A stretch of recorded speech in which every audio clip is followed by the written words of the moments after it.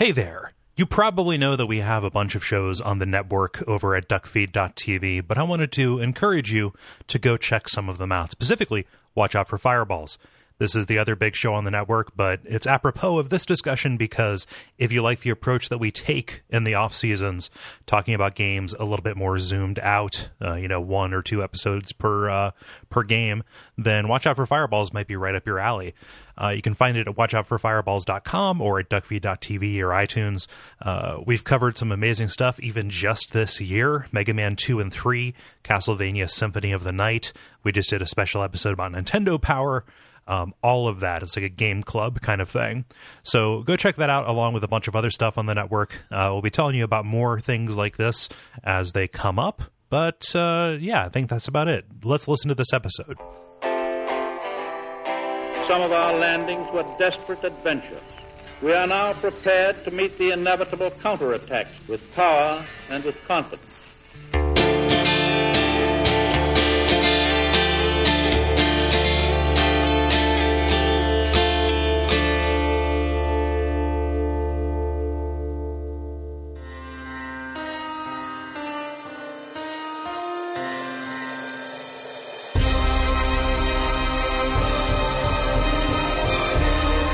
This is Gary Butterfield. This is Cole Ross. And you're listening to Bonfire Side Chat. It is a forgotten favorite. A lot of things are forgotten. Yeah, so many things forgotten. And this week we are concluding our discussion of Salt and Sanctuary. This is episode number 3, so go back and listen to the previous ones for generalities and the bulk of the game up to this point. The last episode we covered the Mire of Stench, and we got one of the brands that we need to proceed even further into the game. I wish I'd said an adjective favorite, because that feels about right. Adjectives. An adjective favorite, yes. Adjectives. The Salt and Sanctuary. Salt and Sanctions is a different. First of all, that's my favorite emirate leader in the in the Middle East. The Salt and Sanction wrestler. The weirdest gladiator. It's like the Iron Sheik and Salt and Sanction. Yep. Something real quick before we get started, I want to say, because a couple people had some feedback on Twitter. Yeah. And they're like, hey, if you guys don't like this game, why are you doing this many episodes on it? So I just want to address that because it's valid. Yes. As feedback. One, we already played it. So it's like, it would be hard to talk about this in one episode. Mm-hmm. There's a lot of stuff in it. It's really mechanically dense. We barely got anywhere in that first episode, and then 2, like, I think that, it's valuable, even if we don't like it, like there's stuff to talk about. Yeah. And it's kind of valuable. Like there's at least in this episode, I mean, I think there's only one, but there's really one really cool boss idea, things like that I do want to give time to. Mm-hmm. And then 3, the other thing being that, like, we're kind of, what does Bonfire Side Chat look like in a post Souls world? Like we're waiting for the DLC, right? To come out the same way you guys are, and I don't know, like it's not just about doing things that are good. Like a couple of people have said, hey, play Breath of the Wild for Bonfire Side Chat, and I'm like, I don't know about that. Like that seems weird to me. I really want to play that. Also, like, you can't buy Switches. No, they made 4 of them. Yeah, they made 4 of them, and 3 of them were given to streamers, and 1 of them was given to Waypoint. And that's the extent of it. So we're both looking like I would love to be playing that game, not necessarily covering it for the show, but I would love to be playing it. And it just and we already planned for this. Like, this is, for as much as this operation is just the 2 of us, the ship turns slowly because of just how many shows that we do. And so getting as far into it and deciding, we can't. That all 25 hours is going to be about 90 minutes of content we get to, like, put out. Right. That's going to be 2 weeks of stuff for that 25 hours. Like, it's just a hard value proposition. Yeah. And there's just nothing else to really turn to right away, because it still requires that we play it. And for as much as it sounds like we're miserable when we're talking about these things, we're still playing a game and talking about it and taking it apart and sorting the good from the bad, Yeah, which I find valuable, and I know people who listen, some of them find it valuable, some of them maybe don't, which is okay. Yeah. Like, it is, if you're not, same way that there are people who didn't like the Dark Souls 3 season because they're like, this is too cranky, like, that's okay too. Yeah. Like what you like. But it's not arbitrary, I guess is my point. Like, it's not, we're not doing it because it's like, man, it's super fun to, like, shit on this for 3 episodes. That's not really the case. It's more just like, I went through this game. Mm-hmm. I have these thoughts on it. I want to get that kind of down. Because it did every game you play, good or bad, like kind of teaches you a little bit about what makes good games good or bad. Mm-hmm. I think that's valuable to get down. And that's kind of what we're doing. And I think that this is the amount of time that's going to take for this particular game, being like as indebted to Dark Souls as it is, and having the highs and lows that it does. Yeah. So if you're thinking, man, I wish they didn't dislike this game as much as I do, I'm sorry, we can't change that. If you're thinking, boy, they sound like they're not having a good time, it's like, well, no, we are. It's fine. Yeah, like, no, don't feel bad for us. it's still, yeah, don't feel bad. Definitely don't feel bad. It's still fun. Yeah. Like it's not, it's still worthwhile. Like Yes. I feel like I did, if I hadn't played through this game and like thought about it and came to these conclusions, I would forever wonder like, what's up with Salt and Sanctuary? Yeah. So this is, it's good to know things. Yeah. Like it's good to know where you stand with things, and it's good to crystallize an opinion on things. And like if we had not done this, if we'd done this in one episode and moved directly onto Dark Mouse and then moved directly onto Neo and then moved, like we'd run out of stuff to move directly to. Yep. Because again, like it's not post Souls. Yep. Post Souls. Yeah.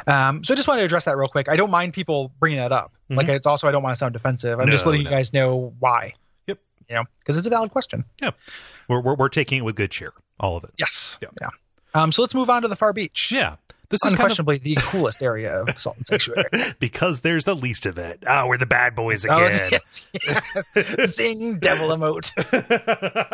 No. The Far Beach, I put it here just because it is the opposite side of the island from where you started. We have crossed the entire breadth of the game world. We've gotten here by taking a boat from the other side. Over in the Mire of Stench and the Far Fortress or whatever. We could have gotten here before. Like this is past the Red Hall and the Dome of the Forgotten, over the Ziggurat of Dust, and there's nothing here except the end of the Despondent Thief's quest. Yes. Yeah. Which, like I said, the quest in Salt and Sanctuary, you're more or less just talking to them every time you run into them. Right.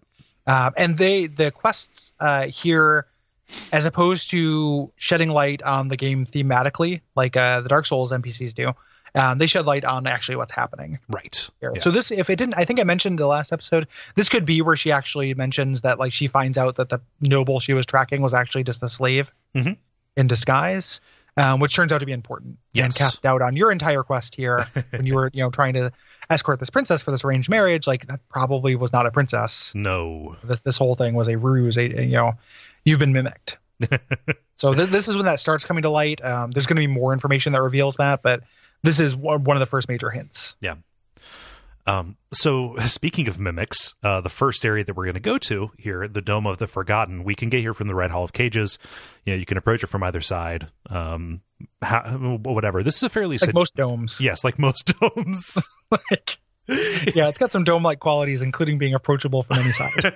Yep. So, this is a fairly sedate area. And the sanctuary is over there on the left. You're probably going to remember this place because the first chest that you go to turns into probably one of the cooler looking mimics we've seen. I love what these things turn into. I don't like the mimics in this game. No, no, I'm not saying it just to be. There's a boss in this episode I'm going to talk so much sugar about. Okay, like it is not just me being contrarian, but I just think they just look like they're just kind of tentacles. Oh, I don't know. They don't look. I don't think it's that imaginative. No, they get tall and tentacly. Yeah, I just like the way that they kind of like unspool or unfurl. Mm-hmm. Like the animation on it is pretty great. I think maybe because it's frame by frame. I don't know. There's something that I'm latching onto. Also, the fact that these are just more Krakens as well. On the curve, like I think they look cool for Salt and Sanctuary enemies. Okay, yeah, for sure. Like I think just as far as like mimics go, like that weird crab walking mimic from Dark Souls 2. Like I don't know. I just don't think this guy's in the same league, that's as mimics in general. Yeah. He's a lesser mimic, but mimics are among the coolest things that can ever be. Right. There we go. Yeah. So he's a cool mimic, just because all mimics are cool. Right. Are we declaring a global variable or just a local one? This is just a local variable. Yeah, local variable of cool mimic. These are Mimkus. Wasn't that a dot hack game? Mimku or no. Local variable of local variable of cool mimic. Yeah. Okay. So they kind of unfurl into this like tentacle tall like character there, and they're mimics now. were you able to tell if there are tells? Because that's a really important part to being a cool mimic in my mind, and I didn't notice any. No, but I have a visual problem with this game anyway. So like, and when I say problem, I mean me. It could be a color thing. It could be something about the desaturated nature. But I couldn't tell a mimic was a mimic until it was a mimic. After this point, I just attacked every chest. There could be some tell. If there is, go ahead and send us a screenshot via email or any of those things. I couldn't tell, but there's no Dark Souls 2-esque kind of penalty for attacking a chest. It won't collapse and turn into garbage, so it just adds a new step from this point on. Yeah. Yep. Yeah. But the main path around this kind of involves going up and around over kind of this scaffolding, and we also have these light platforms that will phase in and out. Yeah, we've made their first appearance at Hagar's Cavern. Yes. But now they're back, baby. Yeah. So there's some new enemies here. We have these Hornet Steel, which is another one of these enemies that is right out of Castlevania. It's a big flying archer kind of guy who will harry you throughout the area. Then we have these invisible creatures. Yeah. Which is I think is like a tricky thing to do in a game, having these creatures. These are the Whisper Men. Yeah. Which sound like God, what's the Doom Patrol enemies a lot to me, and these kind of float at you from various angles, and they attack in groups. Right, and there are Whisper Ladies who kind of attack like the Pale Witches. Yeah, yep. So the game is still doing a good job, I think, of like introducing new enemies. Kind of throughout. I just did a quick spot check on the Salt and Sanctuary wiki. It doesn't look like there's a way to tell them apart. No, the Mimkus, which that's strike one for mimics. Yeah, that's lame. Yeah. So as you kind of continue through this on these floating platforms and kind of things, you eventually come to the first boss in this area. There's a 2-boss zone, the Untouched Inquisitor. Is he forever alone? Is he incel? The incel Inquisitor, the Untouched Incelator, Incelator and Skeletor. The guy, Skeletor. He's this is a real evidence of they're just like the adjective. Like, and just spinning the wheel, King, Hierophant, Priest, Inquisitor, and this fight, like, kind of bugs me because I think it looks like he's always standing profile. Yeah. Which I think is dorky. Like, I think it's really like the way he's just kind of floating like a literal paper cut the entire time. I think is super dorky. Yeah. No. This is just such a simple fight. Like, I don't know why this had to be here. There's like their story, but it's mostly about a family of a kingdom that I don't know. And that ends up playing into the greater cosmology again, just like the +1s for Salt, where the idea that this island is collecting places. Right. So we get these these little short story things if you read the appropriate item descriptions and craft the appropriate weapons. Yeah. That we learn about the Dome of the Forgotten that way. He's got 2 sickles on chains like Kratos chains. The frustrating thing about this guy is he's always kind of floating, so you have to get under him. And his attack is either going to send the chains outwards or inwards, and the windup is very similar. So, like, I remember when I fought this guy, it just ended up being trading a lot of hits. Yeah. Like, he doesn't have a lot of HP, but he also, doesn't do that much damage. So you can just kind of tank through a lot of this dude, which is what I remember doing. Yeah. And at this point, having passed that weird nightmare gauntlet of the Red Hall of Cages and Hagar's Cavern, I feel kind of like we're over the difficulty curve a little bit. We are. There's a couple of bullshit bosses coming up, right? I think, but the average has kind of gone down. Yeah, there's a good stretch here where we're just kind of where we're just kind of doing like these big dude fights. Yes. Yeah. Yeah. Speaking of, you take an elevator that gets you to the upper level, the very tippy top of the dome, and we fight the third lamb, which is a pretty cool fight visually. It's like it's a hippogriff with a Hellboy arm. Yeah. He's a bound and broken thrall of the Untouched Inquisitor. And he mostly attacks with AoE breath attacks and bites, but it's really just kind of very easy to get behind it. He has a lot of different attacks because he also has a stinger that he'll do that poisons you instantly. That's kind of tricky. I remember having a problem with this dude.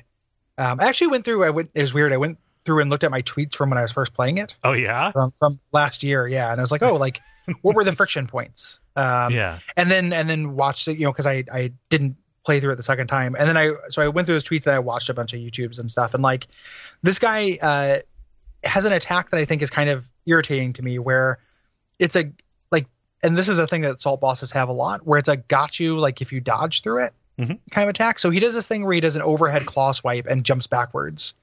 And you dodge the first one, but his landing, when he lands, he does damage. Okay. So you can't dodge forward. You can't dodge an attack and hit him. So it's essentially just like a neutral attack. Like, because if you dodge through his overhead swipe and land next to him, you're going to get hit as soon as he lands. Ugh. So there's stuff like that, like in this boss that I don't like. And his lightning attack can definitely hit you while you're on the ground. And I remember that. A bunch of people, when I complained about that, were like, that doesn't happen. I watched a video of it happening today to 2 different people. Right. So he definitely can do that lightning thing while you're on the ground, which I think sucks. Yeah. So I think this guy's kind of bullshit. Like, he's not Tree of Men bullshit, but I don't like this boss very much. Yeah. I don't remember having any problems with it. Like literally the only thing I made a note of was his appearance. Yeah. It depends also on your DPS too. Like, you probably were doing more damage than I was. Maybe. But by this point I was using those shears. So yeah, which I never ended up getting. After you beat the third lamb, you talk to this character named the Luna Sage, who shows up and gives you the hard light brand, which lets you walk on these blue light platforms as long as you have your torch out. Yes. And God help you if you're like me and you didn't. Well, no, the Luna Sage never says anything about the torch activating that. So God help you if you're like me. And then just like jumping and dropping and losing all of the souls from the third lamb fight. That sucks. Yeah. So I had to go and actually like do a search. Like, I think it was like a Yahoo Answers, like, pull out your torch, you dummy. Oh, cool. Thanks. Oh yeah. Thanks. Yeah. And she tells you, she also explicitly says like, hey, these buildings don't belong here. This is a weird Inception amalgamation of other lands. And says like, either like, this is just a theory that I have right now, but if you find a place called the Ruined Temple below this, then, we'll know that you're right. Yeah. Yep. Yeah. So this hard light brand lets you get into a couple of different places. There's an optional place that you can get to from the Red Hall of Cages through an illusory wall that gets you to Cran's Pass. Cran. How are you naming your characters? Cran. He's crantastic. Cran believable. Yeah. So this introduces a new covenant. This is the House of Splendor, which obsesses about amassing wealth. I didn't look and see how that manifests in their in the items that they unlock for you, but I like that thematically as a group of people who recognize that we are mortal, so we have to surround ourselves with material things to know that we exist. They wear these cool gold masks, and stuff. Like, they look cool. They also, I guess this is something where it's obviously about gaining gold, and a lot of their items lead to that.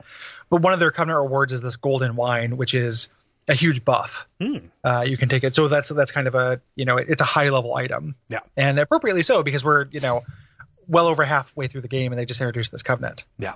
So. Yep. Dig these guys thematically. Cran's Pass itself is mostly just a small little test of wall jumping with a hard light, and knowing when to activate it and when not to. Yeah. Yeah. And the boss here was, I didn't get to this guy. I got to the covenant. Maybe I did fight this guy. I didn't fight Merdelia Mal. That was the... I didn't beat the Forgotten King. Those are the 2 optional bosses I didn't get. Maybe I did fight Ronan Cran.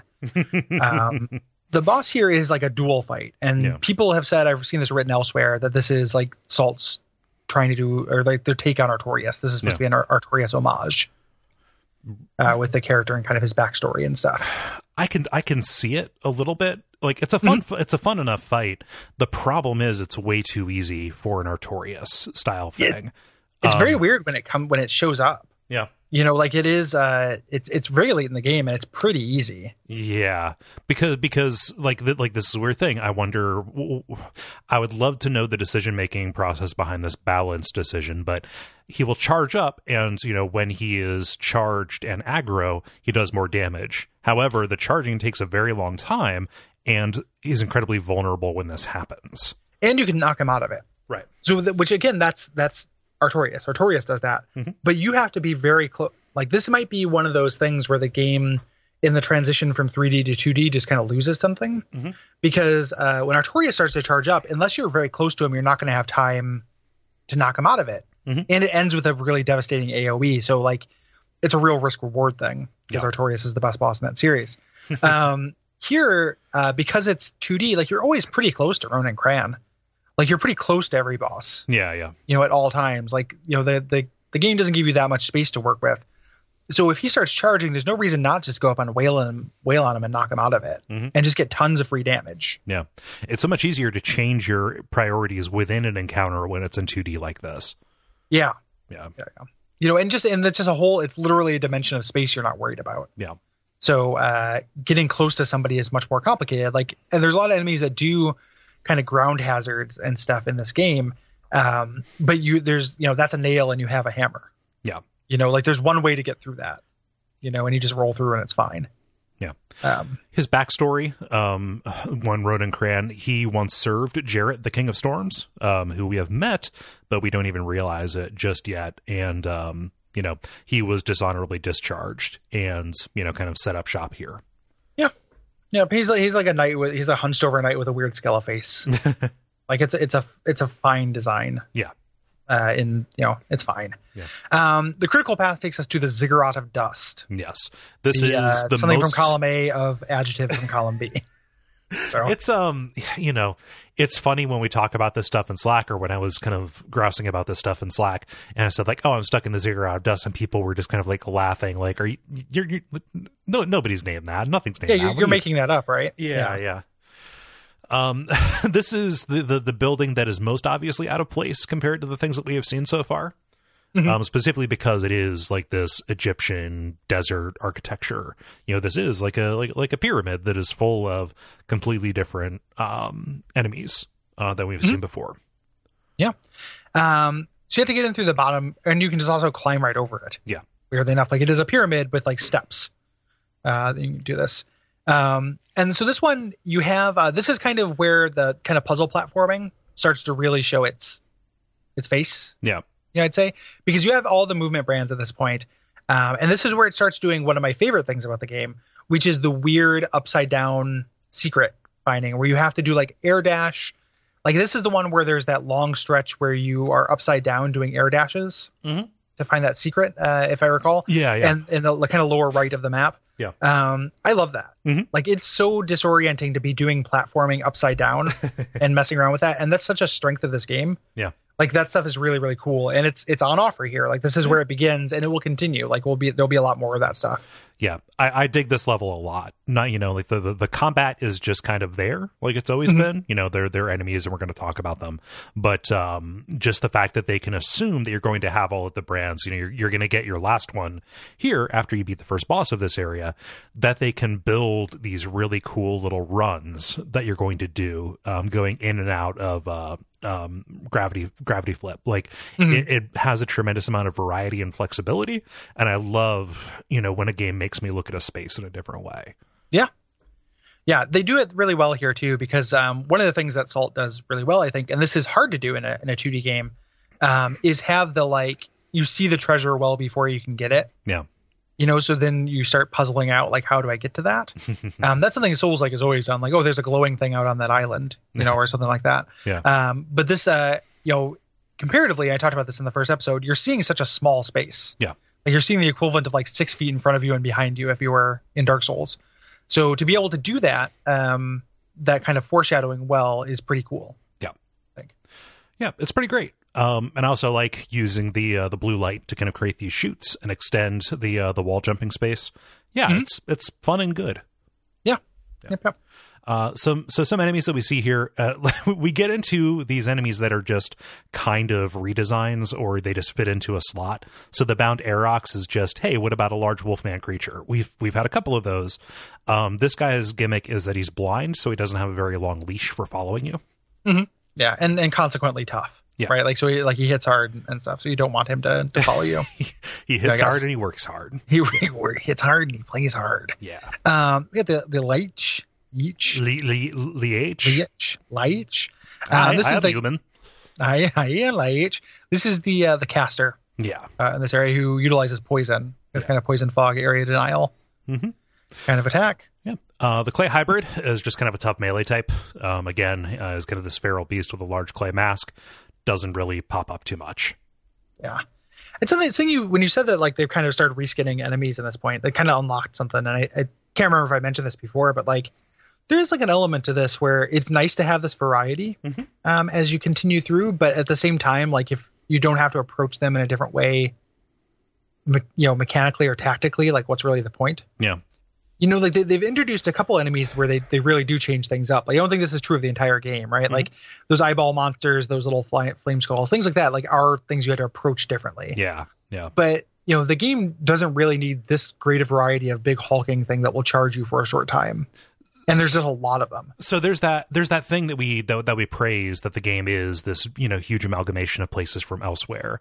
If they were just, these very disparately themed locations, from all around the world, it would feel off if the enemies were not themed appropriately.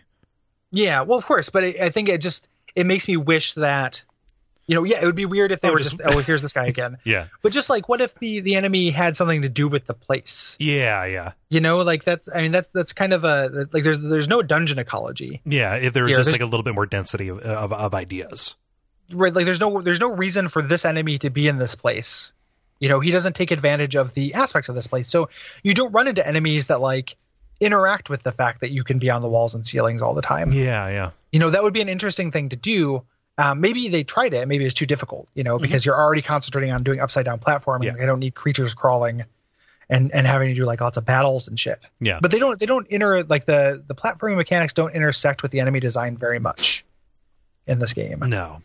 So we'll save that for Salt 2. Yeah.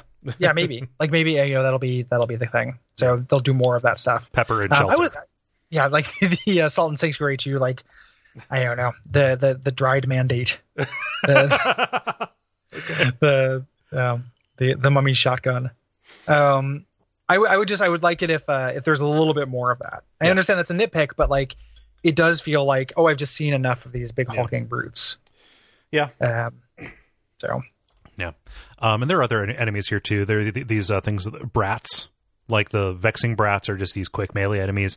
The fetal brats are like these weird gooey baby bird enemies. They pop up in a couple of places, but I don't remember making a note of them before. Yeah. The boss for the top area here is the Dried King. And this is a very easy caster boss. Again, we have these enemies that just don't have an awful lot of hit points. This could be a result of, again, me using those shears. Who knows? I didn't try using it. Yeah, this guy's easy too. Yeah. Like easy. I think he's considered to be a pretty easy boss anyway. Okay. But I actually like the way he has cooldowns, which is great. And I think his area denial thing where he sends the lasers down. Yeah. Is a really cool attack. Yeah. It's like lifted straight out of like a shmup kind of thing, right? Yeah. But he just doesn't move very much. Right. Like, he just stands profile. Again, if you imagine all these guys staying with their sides to you the entire fight, like, it's pretty goofy. He literally stands profile to you the entire time and just kind of like cast spells left and right. But he's facing the character. He's just profile to the camera. I thought he was facing the camera. Oh, maybe I'm okay. There we go. I'm not looking at a video of him right now.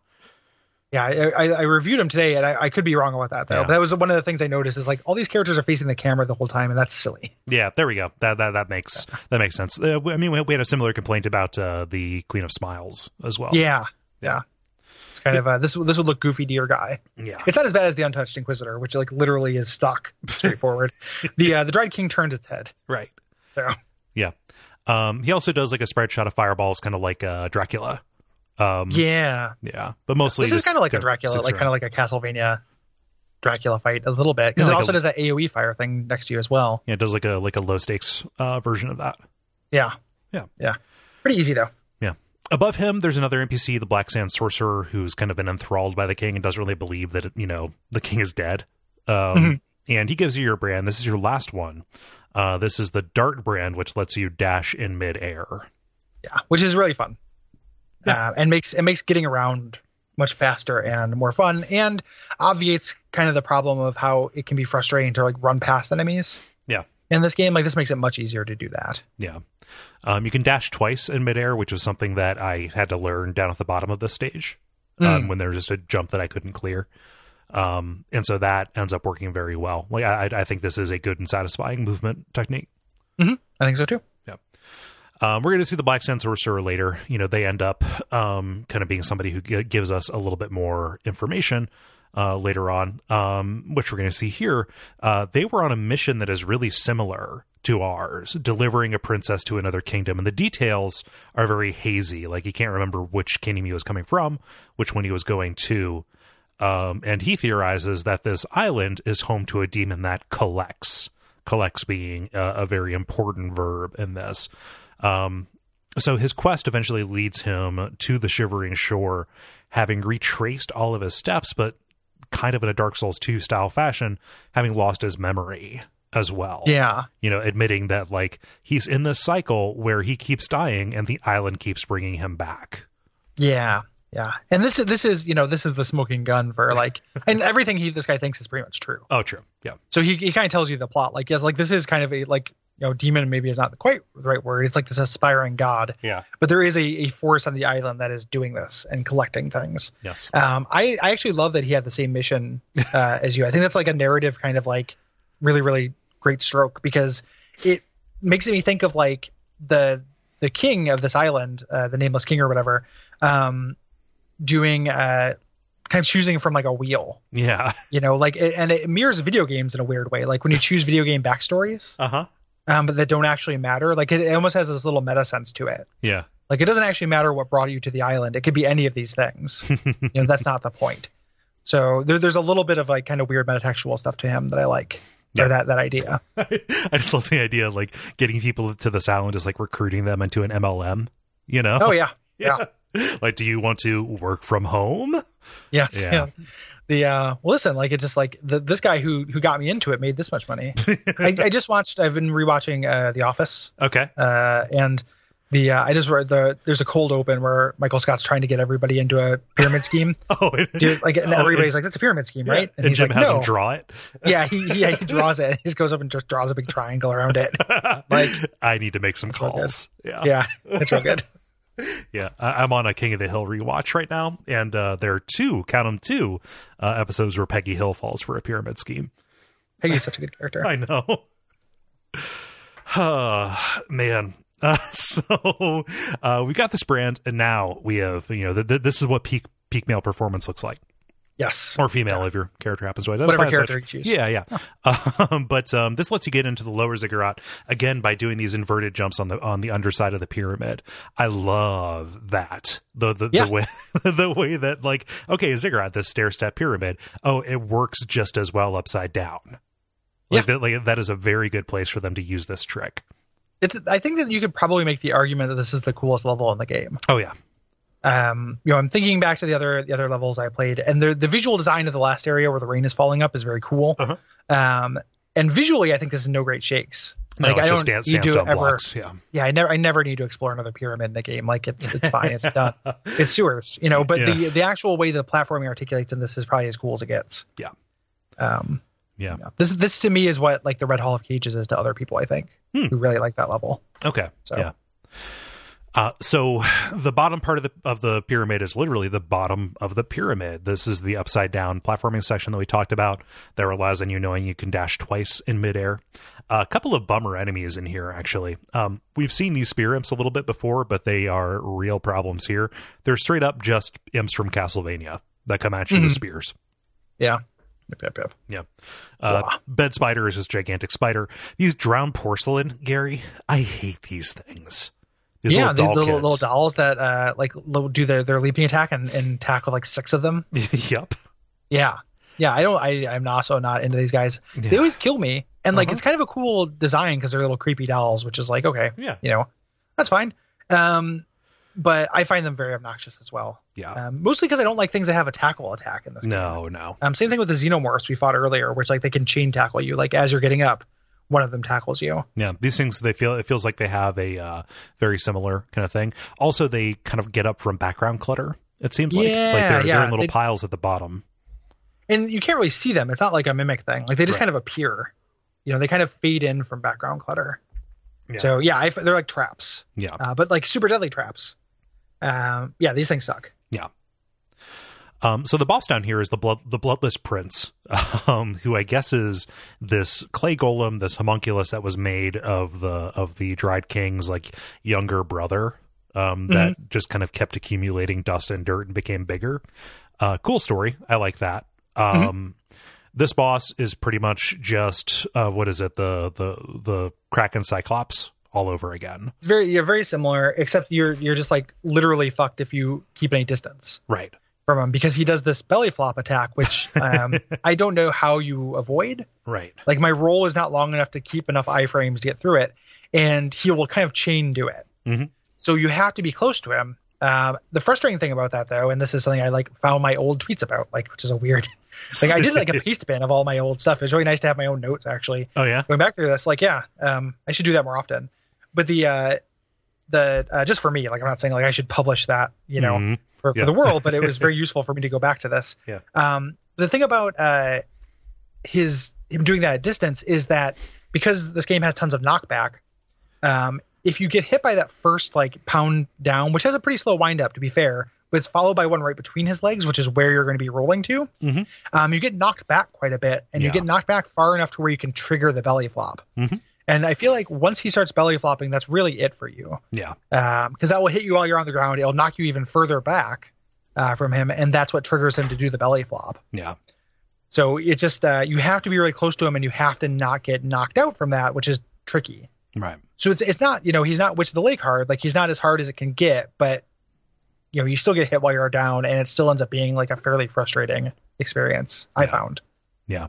I gave up on trying to even like roll through him or get behind him. Like, I very much was in the same kind of vein of like, okay, don't get too close to him, don't get too far from him.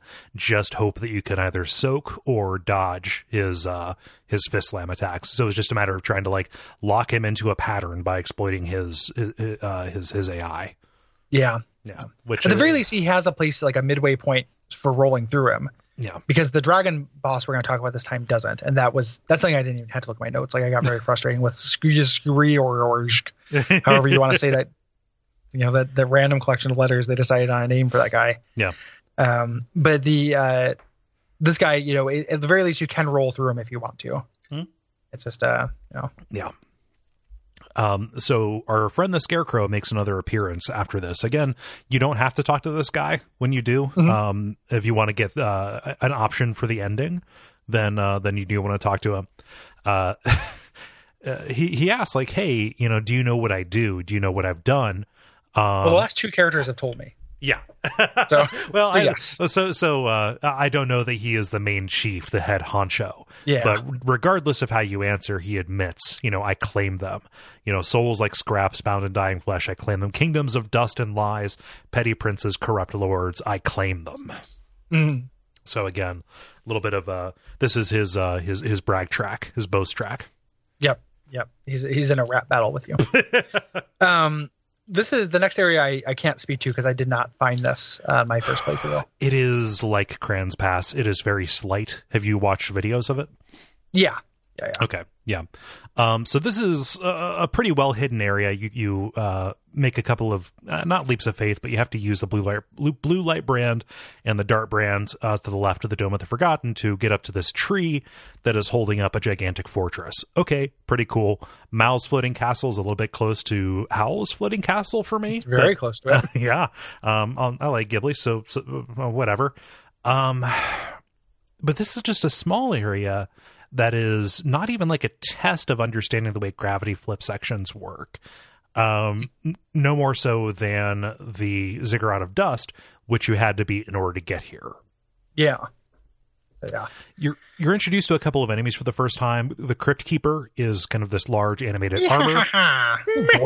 Boys and ghouls. Yeah. Large animated armor that just kind of attacks with a large axe. We're going to be seeing a lot of these later on.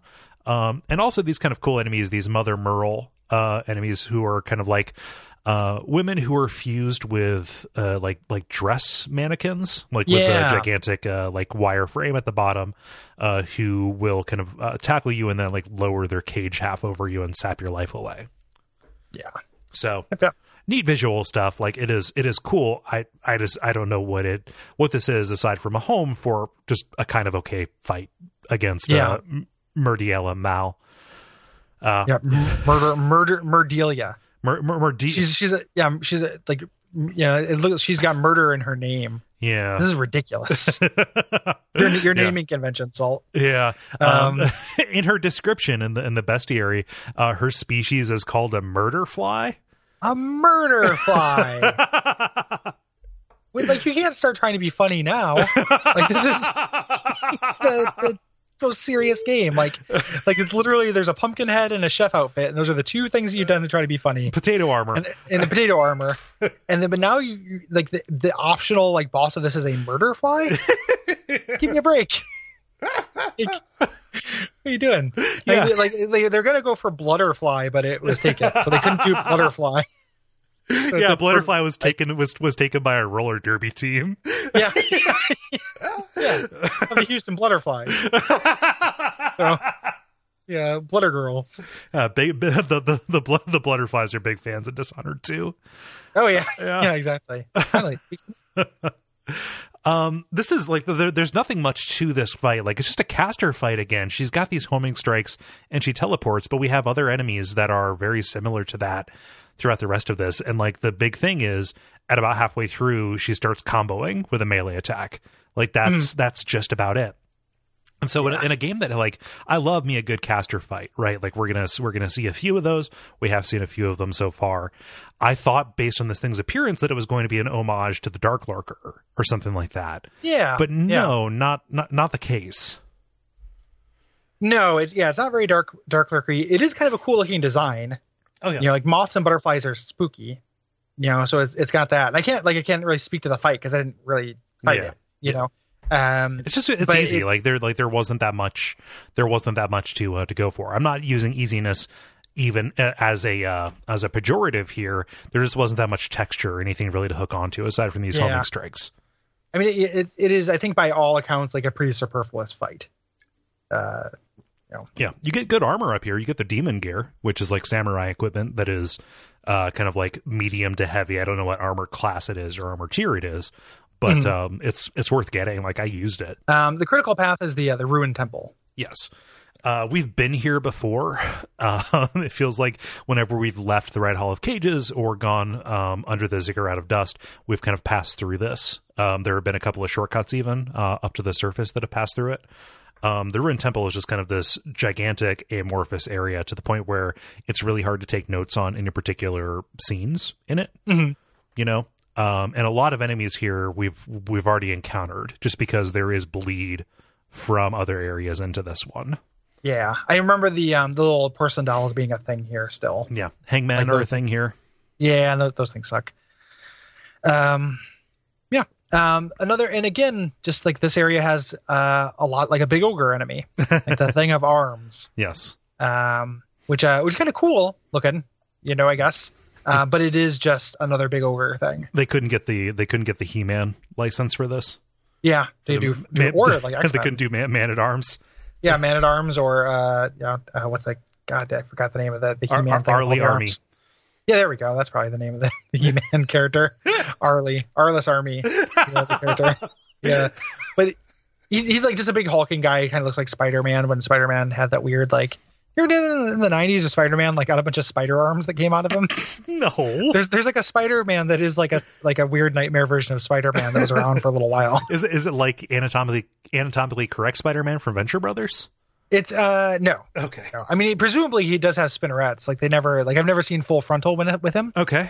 Sadly enough, but like he does have a bunch of, you know, big crazy spider arms. So. Yeah, the 90s were real weird for Spider-Man. Does he like go out and just like wrap up Nutria as snacks? Yeah. Okay. Yeah, he just sits there and drinks sugar water and like eats flies all day. Cool. It's pretty cool. But yeah. Yeah. I took there's an enemy here whose name I didn't write down. The parts that intersect with Siam Lake and Hager's Cavern have these cave keeper kind of things that are again large ogres that have head lanterns on them. That kind of like reverse light. They suck light away or something like that. The head lanterns make them look like anglerfish a little bit. They hang on little lamps of their length, and they're explicitly like Eastern designed. Yeah. If I recall, they kind of look like like Oni, like a black mage kind of thing, like a rice picker hat kind of thing. Yeah. What are those things called? The actual hats. No, the monster. Oh, the Oni. is it called a cave keeper? Those things? I don't know. Those things are. I was trying to look up a picture of them, but like they have like a kind of a rice picker hat. It's probably a Neo. Yeah, it could be. It's like there's a lot of samurai. Like if you like ogres, you will like that game. Yeah. This is the my favorite boss concept in the game. It's really good. I think this is the coolest boss in Salt and Sanctuary by like a lot. Yeah.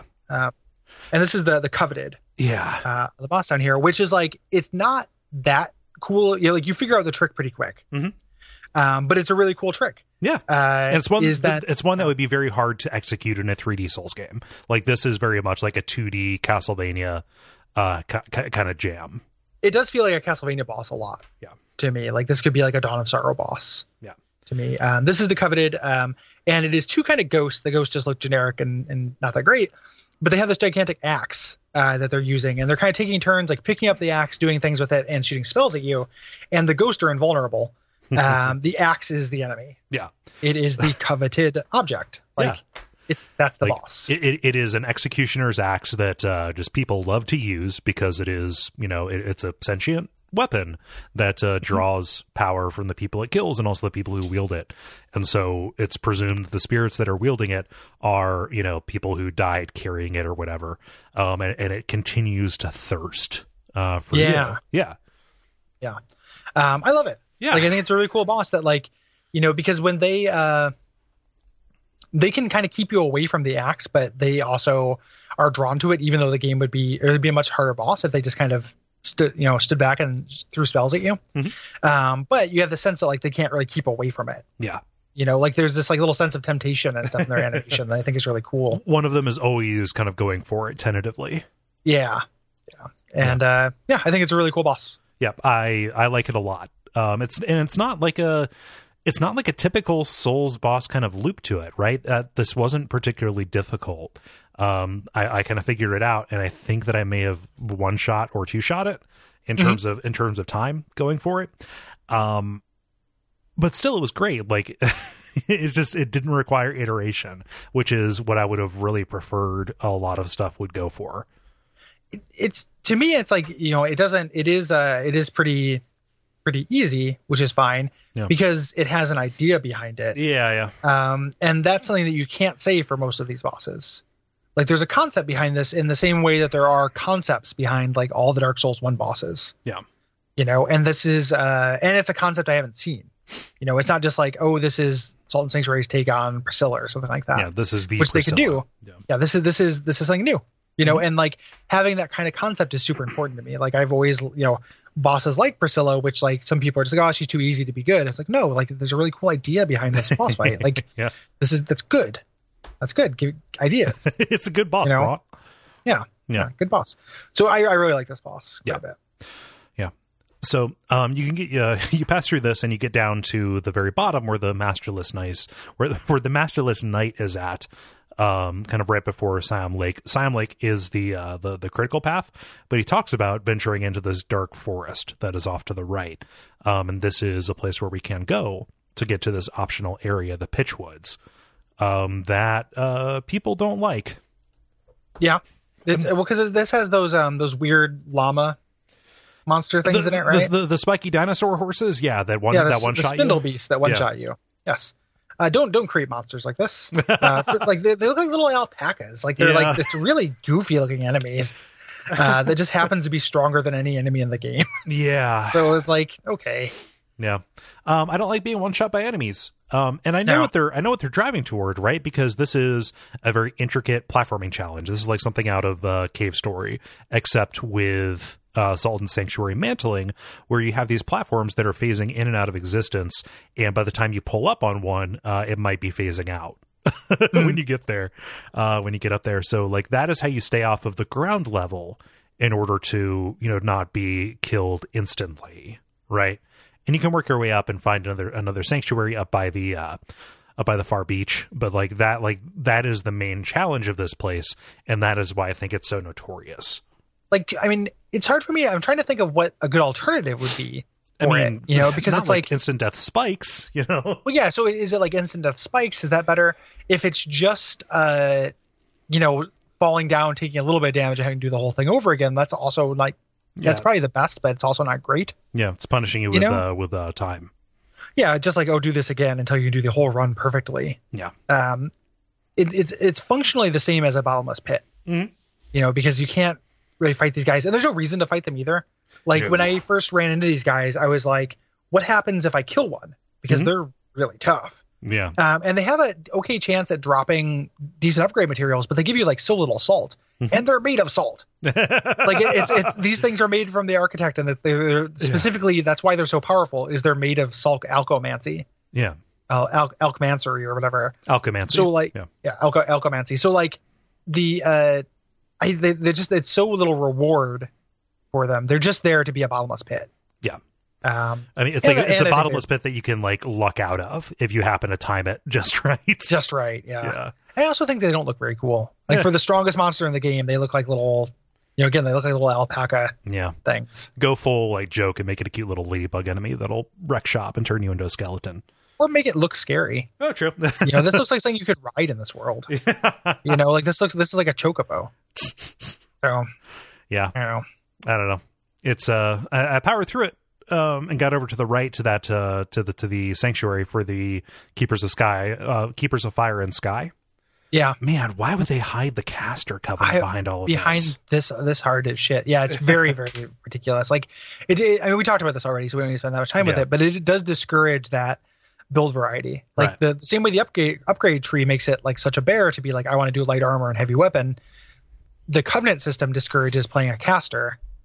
Because like you can still play a caster. Yeah. Like you can get a little bit off of the 3, I think. Yeah, but you just can't do the really cool, like I get to play with all the cool toys. Yeah. Until you're almost through the game. Yeah. Like this is like we're near the end. It's like a Bloodborne thing where casting where arcane stuff was gated behind so many different things. Like this is obviously just a build for somebody who is aiming for New Game Plus.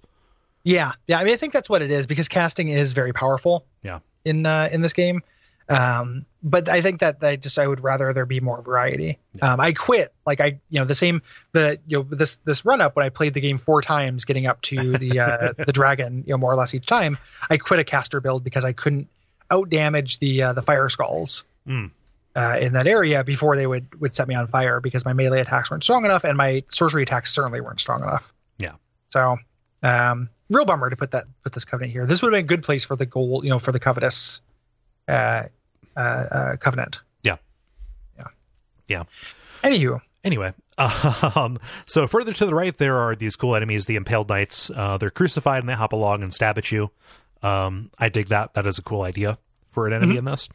There's an optional kind of place that you can go through this long drop kind of segment, this 2-2 drop kind of thing, to get to the Blackest Vault, which is an optional area that is just a sanctuary for the Betrayal Covenant. You can't get in unless you have defiled the sanctuary. Unless you've defiled the sanctuary and died. Yes. It's really weird. Like you don't yet and not succeed. Yeah. So you get an item that will allow you, it either will, I think it puts like an elemental effect on your weapon, but you can also use it as a sanctuary to defile one, and then you fight whoever happens to be in the sanctuary. Mm-hmm. So if there's a blacksmith, if there's a guide, and then just a wave of monsters come in. I was disappointed in that. I was really hoping it'd be more people. Yeah. But that doesn't. It's just monsters. And then if you win, you've defiled the sanctuary. Great. You have to die, and then you wake up with an item that allows you to join this covenant. Yeah. So it's kind of weird. Like you have to do this evil thing and fail at it before you can join this covenant. Yeah. I'm not sure what benefit this covenant gives you for kind of going forward, aside from giving you a bit of a new kind of gameplay goal of going and defiling as many sanctuaries as possible. Yeah, because it's not you're not invading, right? This order of this would be the invading covenant if there was online multiplayer in this game, and that's what it makes me wonder if at some point that was the plan. Yeah, and the you get like the items you get from increasing the thing. The expunged heart. Okay. No, that's the item you need actually to get into the thing, is the expunged heart. Because I'm kind of looking at it to see what following items can be trained. Yeah, you just get more of these expunged hearts. I mean, they sell a couple like interesting weapons and stuff, and a couple cool spells and miracles. Yeah. I think, and that's really it, though. I think that's really the idea. Is they have powerful magic. Yeah. So this is another way that you can get kind of powerful sorceries and stuff. Yeah. And you don't have to go through the Pitchwoods to get to this. You can also get to it from Siam Lake, but it is still very near the end of the game. Yeah. Yeah. Yep. Yeah. So the boss of this area, way over to the right, is Karstjaw the Cruel, who is just Nito. Yeah. I'm not saying like, oh, isn't he Peachy Tops the Keen Nito? No, this is Nito. Yeah, he's got the same moves essentially. Like he even down to the like plunging his sword into the ground and having a bunch of blades come up. Yeah. He has like the same windups too. It's like the same. This guy is very, very slow. Like this is a way easy boss. Yeah. And has really, really like kind of slow windups and attacks, and just doesn't have very much HP. Yeah, he makes up for that with this kind of frame perfect teleport. Like he will just disappear and reappear beside you with no windup to it. Yeah. So you just have to assume that wherever he is at, he can close the distance with at basically at no cost. Yeah. Yep. So yeah, you can't really keep distance from him. You have to stay close to him, which tends to be fine because he has a really long recovery period from his attacks as well. Yeah.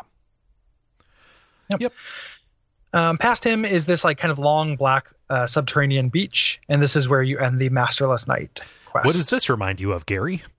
Ash Lake. Yep, and also Siegmeyer's quest at the end. Nowhere near as effective, but like this guy, this happy-go-lucky adventurer who wants to slay the dragon because that's what adventurers do, has completely lost his will to go on. He's completely dispirited at the end of this because you defeated his reason for being here like 3 bosses into the game. Like it's like this guy's arc is like an hour in. Yeah. I should defeat this dragon. Then you immediately go defeat the dragon. Then you don't see him for 12 hours. I'll be here if you need me, guys. He's hey, I'm gonna kill myself on a beach. Later, bros. I don't think this is particularly well handled. No. Yeah. So the main path, and we're getting pretty close to the end, takes us over to the left from the Ruined Temple and takes us into Siam Lake. Siam is a place. Yeah, this is like naming it like Thailand Lake or something like that. Lake Canada. Yeah, like that's so. What a weird. Why are you naming things like this? Like, why are you like this? Why are you going to like Siam is a place? Yeah.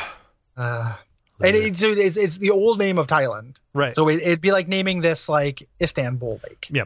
Or Constantinople Lake. Formerly Myanmar Lake. Yeah.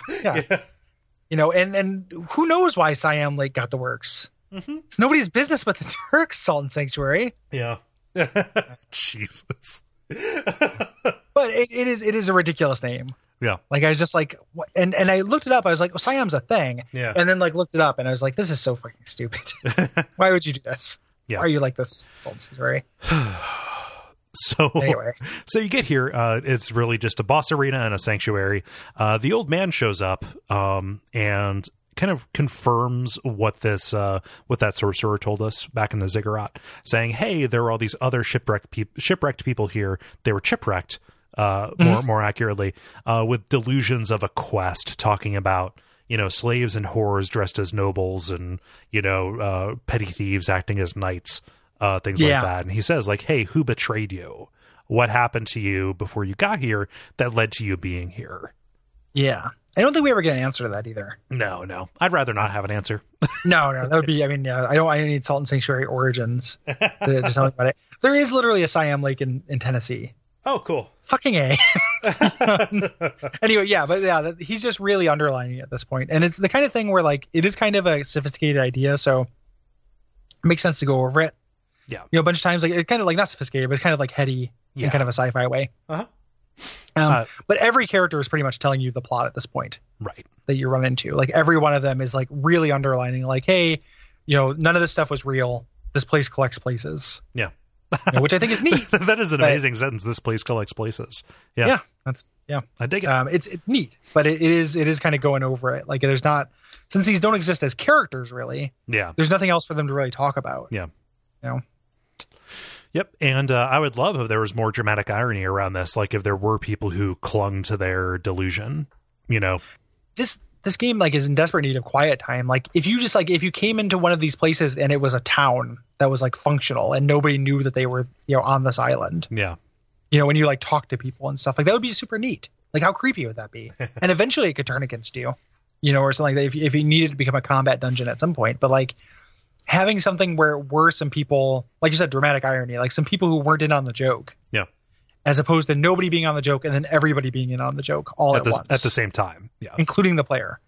You know, like it's not a very, like, it's a cool story that's not told in the coolest possible way, I think. Right.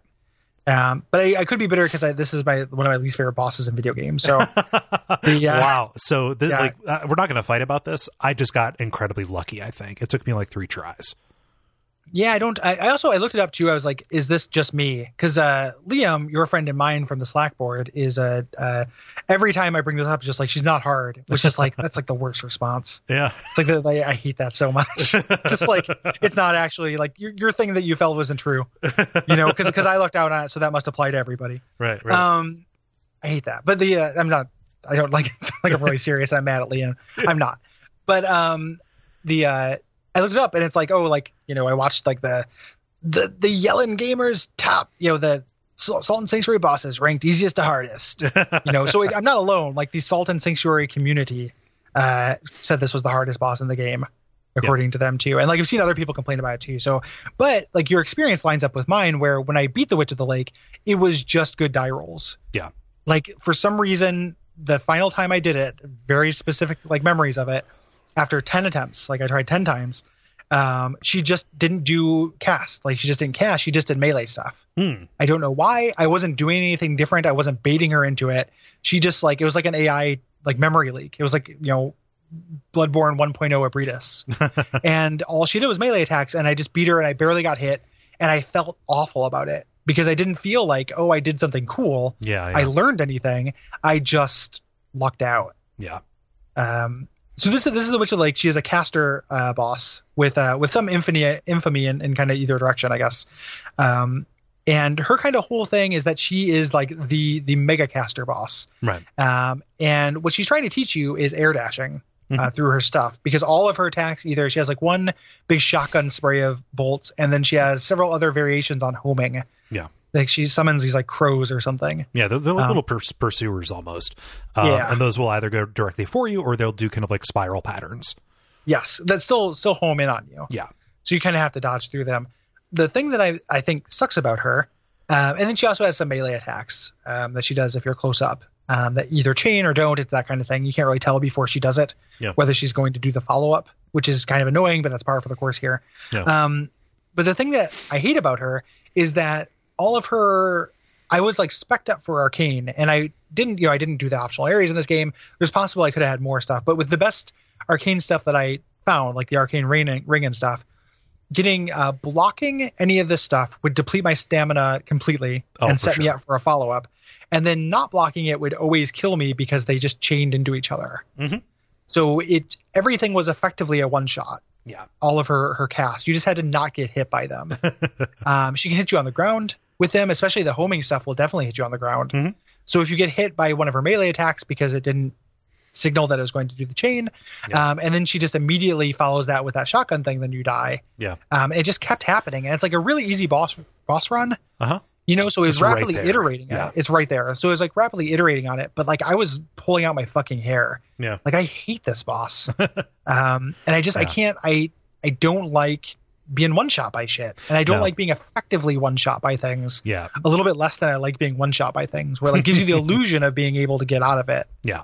But you really can't. Yeah. It's that shotgun effect, or the machine gun where she does the spray of the white diamonds or whatever, that is especially egregious. Like that will, there's no sense even trying to block in this fight, is the sense that I got. And I'm not normally the guy who says like, oh, just two-handed, bro. Like that's not my angle on a lot of this. But like my goal after like the first 3 times that I died to her, like specifically to that attack, was like, I need to figure out what I need to do in order to not get her to trigger that, or to be on the other side of her when she does it.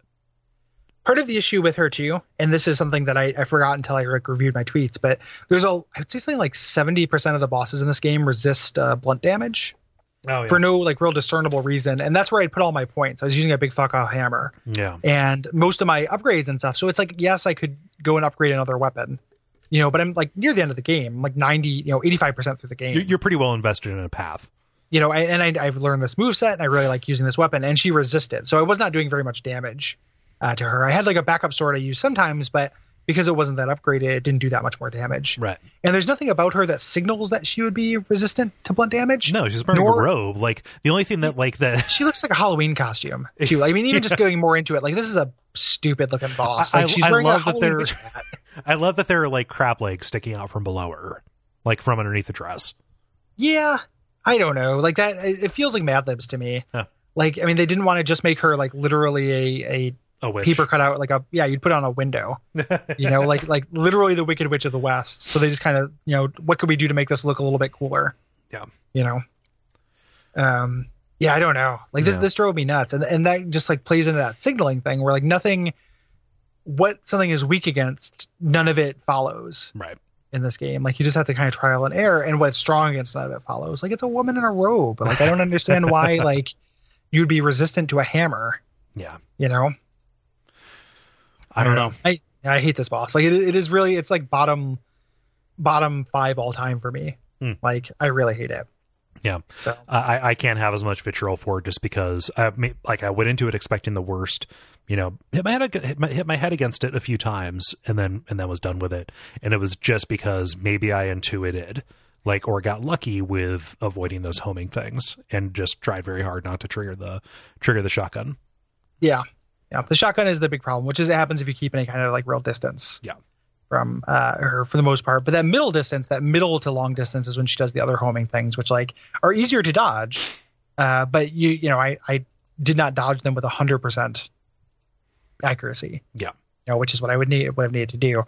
So I don't know. I got very frustrated by this lady. Yeah. And I think this was the as much as I've been bitter about this game, this recording session, this was the turning point where I was like, I don't like this game that much. Like in my first playthrough, yeah, I was like, this is too frustrating. And like, I also recognize like I've played a lot of Souls games and Souls likes. Like part of it was, I could have like put it down for a week and came back, and maybe not been irritated, but I was ready for the game to be done and desperately searching for the ending.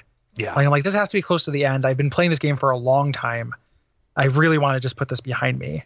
And then to run into this wall was very frustrating. That wasn't like the end. It wasn't like, okay, this is the final challenge. Yeah. And then to make matters worse, like I stumbled into like the next 2 bosses, like the last boss is good. The next mandatory boss I don't think is good. And the next optional boss I don't think is good. And so I ran into the next optional boss thinking it was the mandatory boss. And I was like, okay, this will be the end. And then like couldn't beat him. And I looked it up and it's like, oh, this does nothing for me. Fuck you. So like I got very frustrated. Yeah. So the Witch of the Lake, we should probably say she is one of 2 sisters who is, the master of salt alchemancy. Again, alkali. Alchemancery is what it says on the wiki. Yeah. Alchemancery, like the place where salt alchemancy happens. Yes, the alkali flats. Yes, yeah. Blazing across it on a dune buggy. Yeah. Yes. Yeah. And we're going to meet her sister inside of this place. But this is like a gigantic, techno wizard's laboratory where we have these, alchemancers who are crafting the salt of the sea, this thing that carries the memories and souls of the of everything that has died in it, this, kind of poison of expired life, and is kind of using it to create these constructs and create false life inside of it. Yeah. Which I think this is not. I don't think this ties into the actual demon. No. I think it's just another place in the world that they took, even though it feels like it should tie into like the main plot because it's like salt. Kind of a cliche. This like black, because it's salt, and because it's not because it's the game salt, but because it has to do with alkaline flats, and and because it feels like, oh, you found the black science facility at the bottom of whatever. Yeah, it's like a Resident Evil ending. Yeah, it's the Umbrella Laboratory. Yeah. So the gimmick of this stage is that there are just these Mario pipes that they're like vents. They'll suck you through and they'll blow you into new locations. And you just have to discern how they connect. And kind of using these to get to either secret areas to get more resources, or if you're like me, make a balls out dash to the end of the game. Either of those requires a little bit of doing as you kind of iterate and just hope that you don't get dumped back at the beginning. Yeah.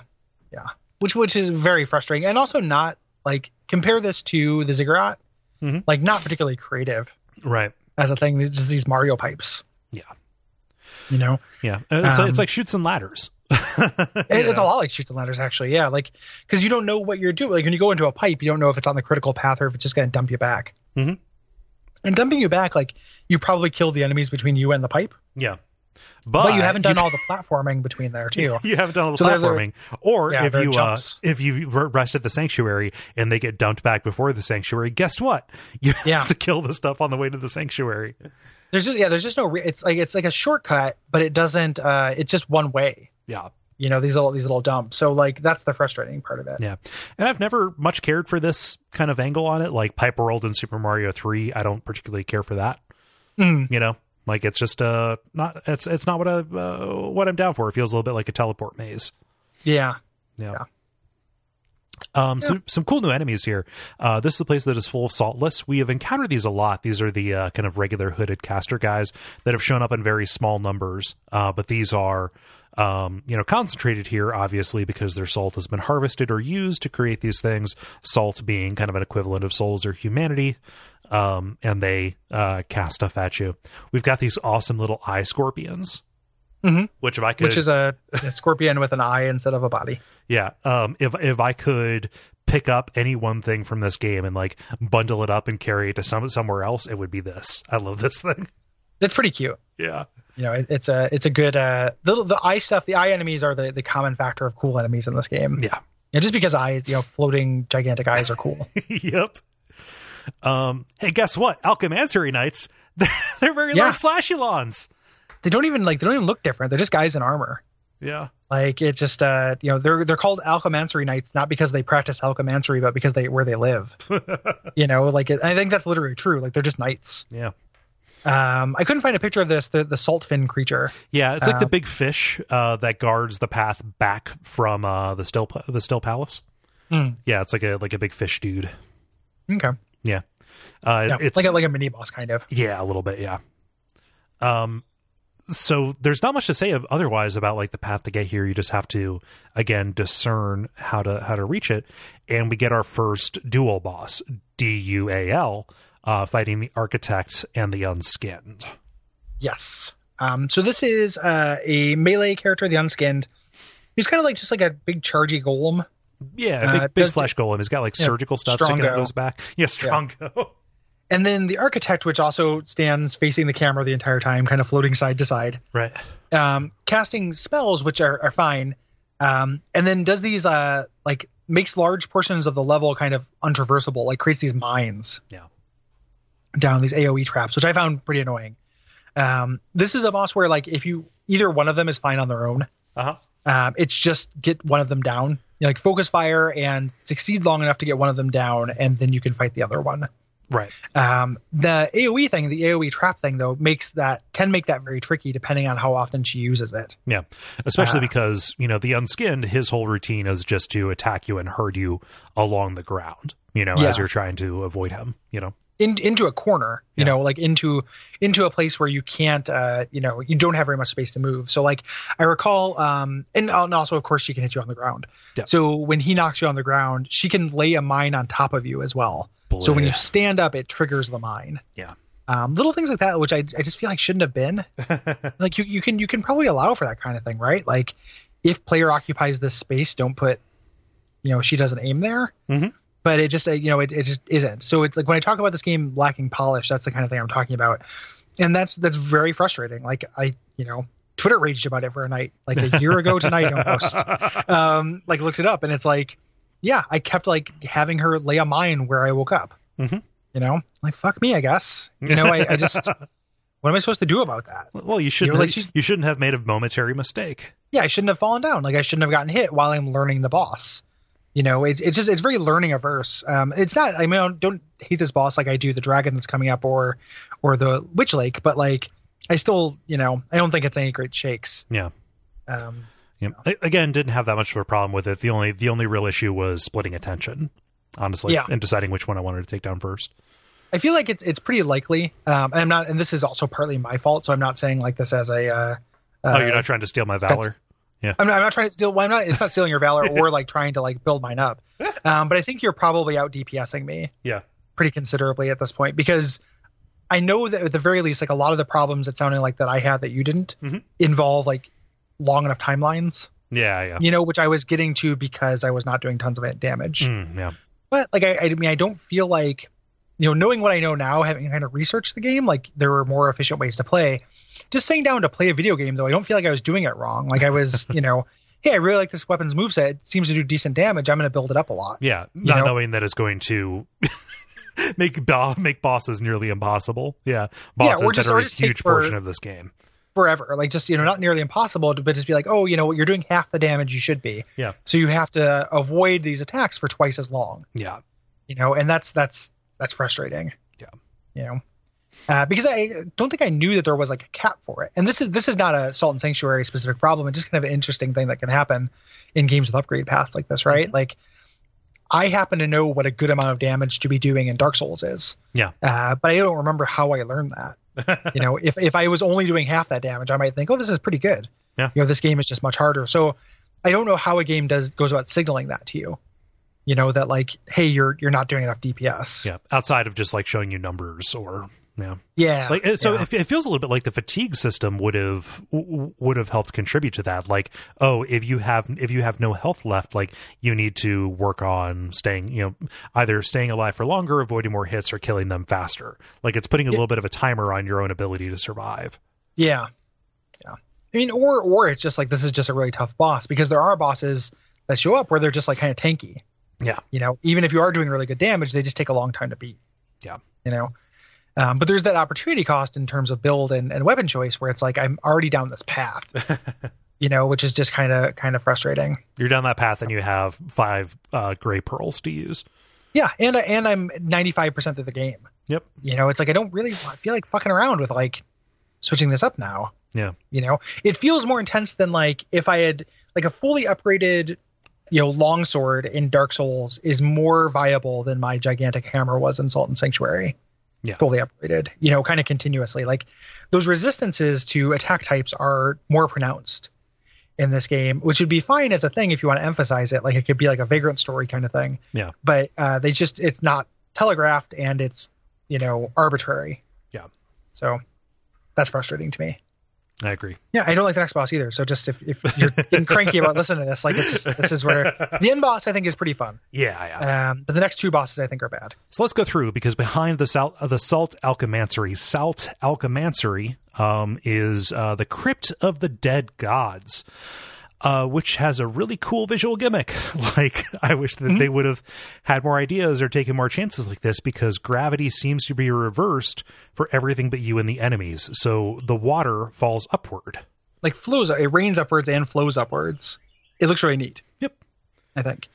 And this is the, you know, right on your way to the end, as we mentioned. It doesn't mean there aren't like 3 more bosses left, but this it's like throwing 3 bosses in the Kiln of the First Flame.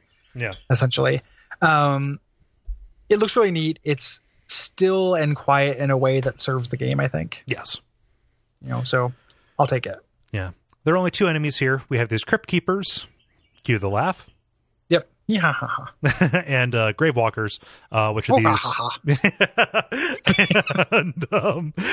These are like gigantic stone golems. They have like a glowing green core at their center that kind of shoot these poison projectiles out in a spread. And they're just kind of like area denial dudes. I didn't fight any of these things. Oh yeah, you can get past them pretty quick. I rolled past everything because it's like at this point I'm desperate for this game to be over. Yeah, just Chariots of Fire is playing in the back. Yeah, in the back of the head. Just get through it. Yeah. There's a good shortcut, like finally, thankfully, to get you from the bottom to the top. You know, back to the the Sanctuary. Which is going to be useful because there is a long stairway that leads to this optional boss. Yeah. Oh boy, the Forgotten King, the Forgotten Judge, and the Forgotten Knight. So kind of cool lore wise. Yeah. Like this is the 3. Yep. This is you know, those covenants you ran to that very beginning, that religion, the kind of main religion. Hey, most people worship the 3. Yeah. This is them. Like they've been worshiping a dead god. Yeah.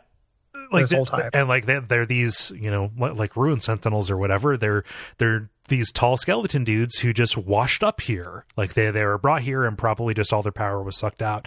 Again, the nameless god consumes, right? Yes. The nameless god is claimed. So big thumbs up for that. Yeah, I think it's cool. Yeah. The fight itself I didn't end up beating it. I found it too frustrating. Yeah. They both only have a couple of moves, but there's 3 of them and they're giants. So they take up so much fucking screen space. Yeah. At any given time, like so much of the screen is a hurt box that like, I just found it too frustrating to suffer through, and noped out as soon as I found out it was optional. Yeah. I knew it was optional going in. I was like, well, let's go see. There might be a cool way that they articulate this. No, it's just a gank squad. Yeah. Yep. Yeah. So yeah, I don't have very much else to say other than the fact that it's kind of lore wise. Again, it's cool. Yeah. And it almost felt like a window into a cooler concept where like the entire game, like the island gathered dead gods from other religions. Yeah. Where like, oh, this is what happens when religions fail or something like that. I thought that was a cool idea. And I was like, oh, that would have been like a Planescape kind of thing, right? Yeah. Yeah. Very Planescape. And I would appreciate that. Yeah. Really?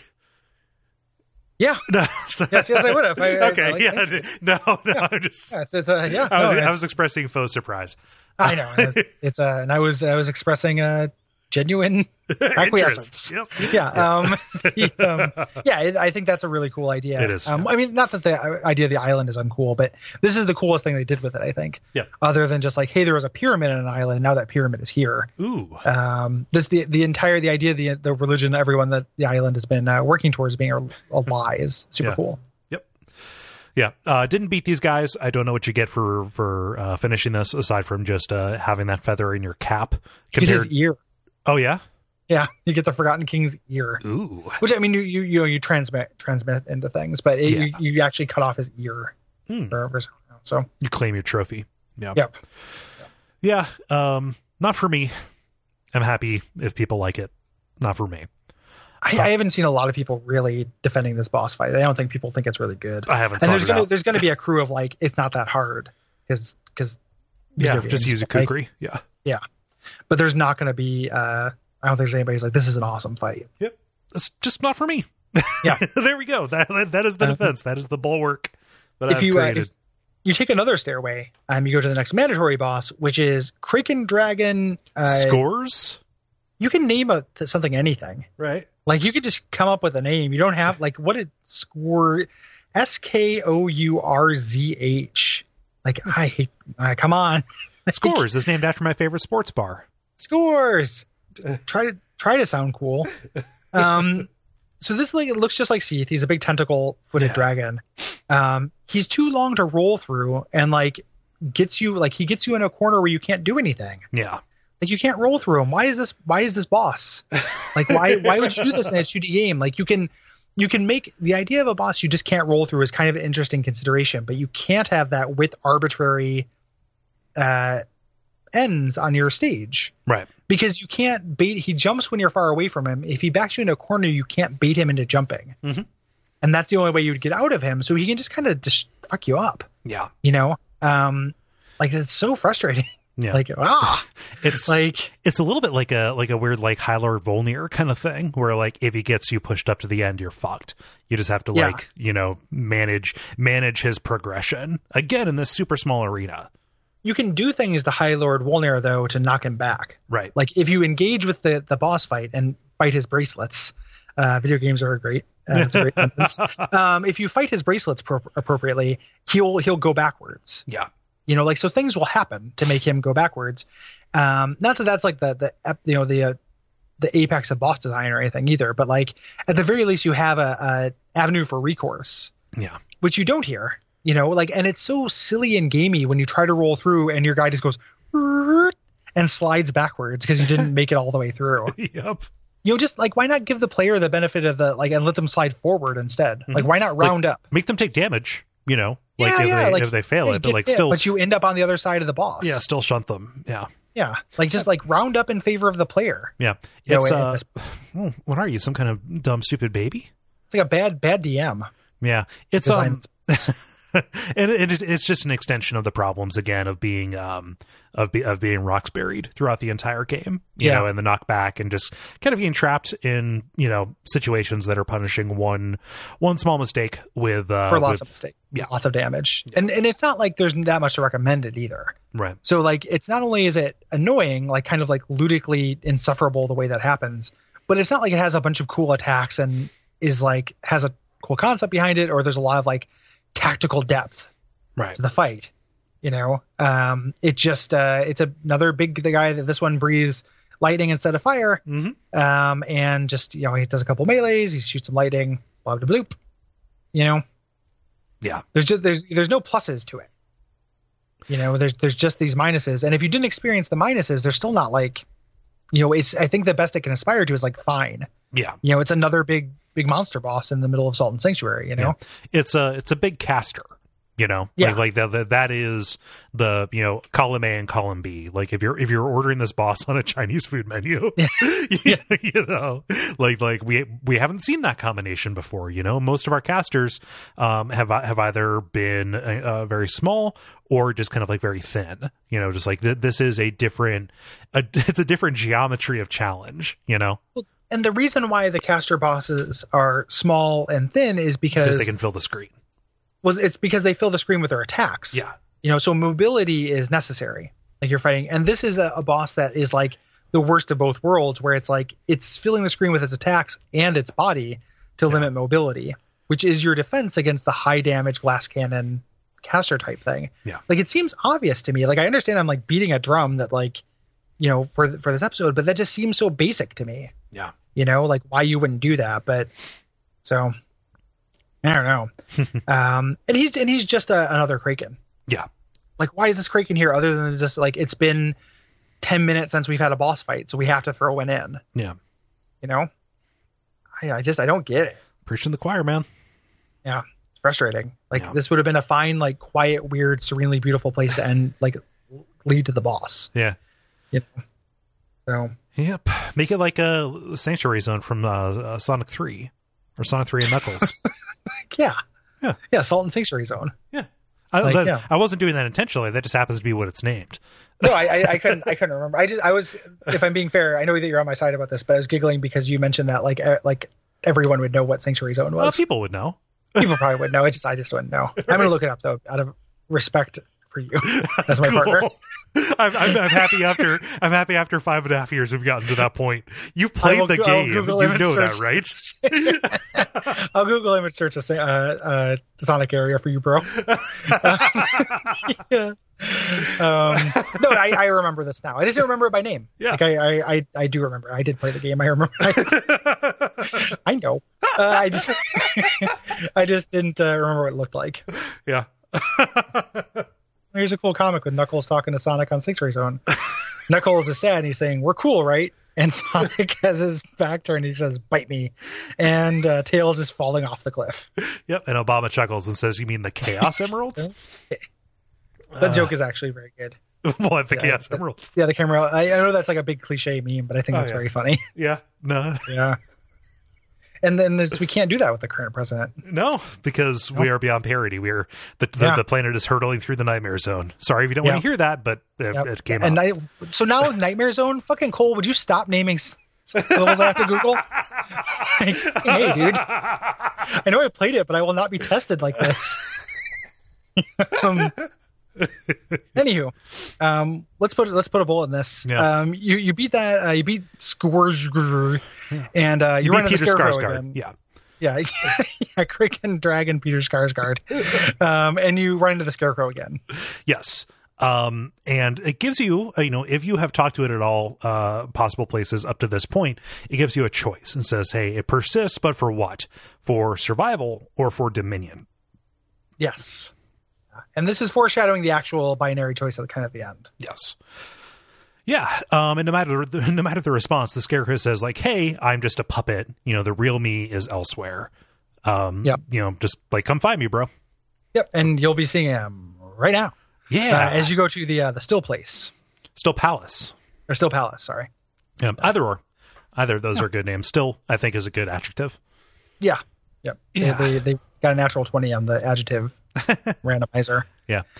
This area is more monochrome than most. Like, it is straight up black and white, with actual ambient music for the area, which is great. I was kind of caught off guard by the idea that it would, like, there was music playing behind this, because it doesn't anywhere else.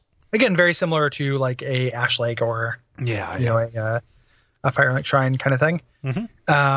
If you want to go and hang out at the Salt Alchemansary, again, there's a shortcut back up there. Yeah, just kind of keeping the theme of like shortcuts that go backwards for no particular reason. There's a response in the appendix that hypothesizes about that. I'll be curious to hear what to say. In addition to the monochromeness, the architecture is upside down. So this is a place where all the buildings, you're walking on the bottoms of them. Yes. Yep. And you're just getting, like, they're giving you some upgrade materials. This actually is a quiet moment without enemies. Yes. So you run into the old man again here from the beach from the beginning. Yes. And this is his final appearance. Yeah. And he gets his chance to kind of make his confession, saying that he is Jarrett, the King of Storms, and lays down a little bit of why he is here and why this nameless god is doing what he's doing. He talks about envy, saying, a king wants godhood and a god wants what it cannot have, right? Which is anything more. And he prayed for power, and this nameless god heard him, answered it, and gave him this island, which drew people to him. And, the Jarrett presided over this kingdom that drew more and more in. And this god, however, is imperfect. He wants to be born of light, not of salt, so he is of kind of human origin.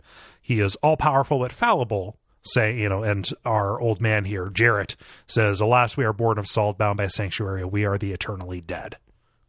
All of us are here. There is nothing born of light in this place.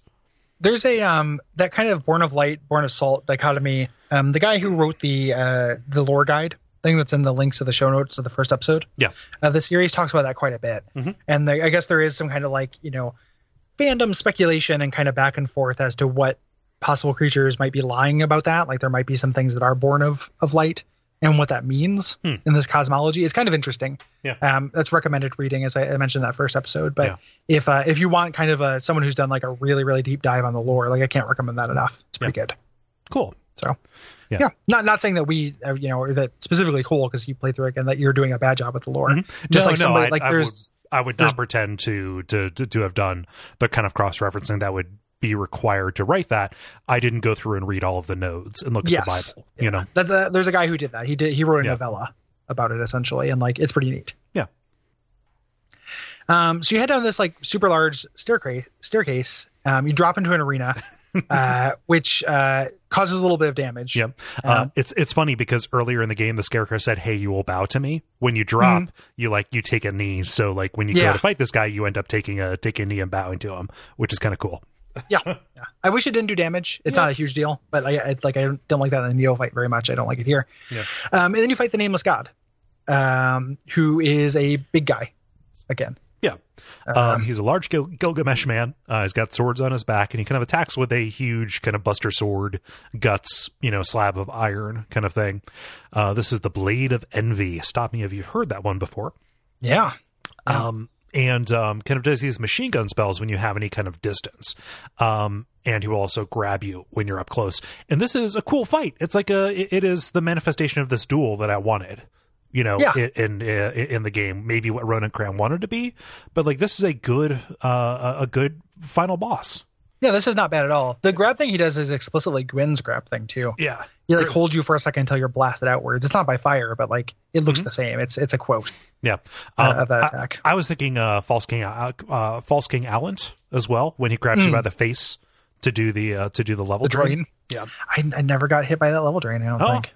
I think I've mentioned that before, and I'm not saying that as a weird brag because that boss fight took me a while the first time I tried it, but I don't think I ever got level drained. Mostly, and because I was warned off of it. Yeah. So and that's a huge consequence, and we talked about that a lot. Yeah. But it is. This is a good fight. I remember liking this fight quite a bit. There's not tons to it, but it's also just not egregious. Like he doesn't have infinite health. He doesn't go into a second phase that's like super impossible. It's just like a solid duel, which similar to Gwyn, like maybe not quite as effective, but similar to Gwyn, the fact that it's not the hardest boss in the game and is really meaningful, because the whole point of this guy is that he is fallible and non-godlike. Mm-hmm. You know, he would want to be this thing that is the end boss of Dark Souls DLC 1, but instead has to settle with being, Nishandra, like, because he's fallible, right? Yeah, kind of mechanically and story wise. Mm-hmm.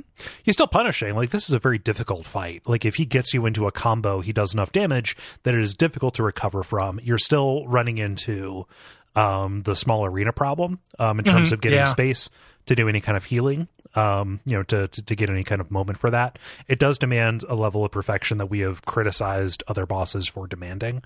It just felt like it was tuned in a way, and I approached it with the right amount of kind of avatar power to kind of like make it not a problem.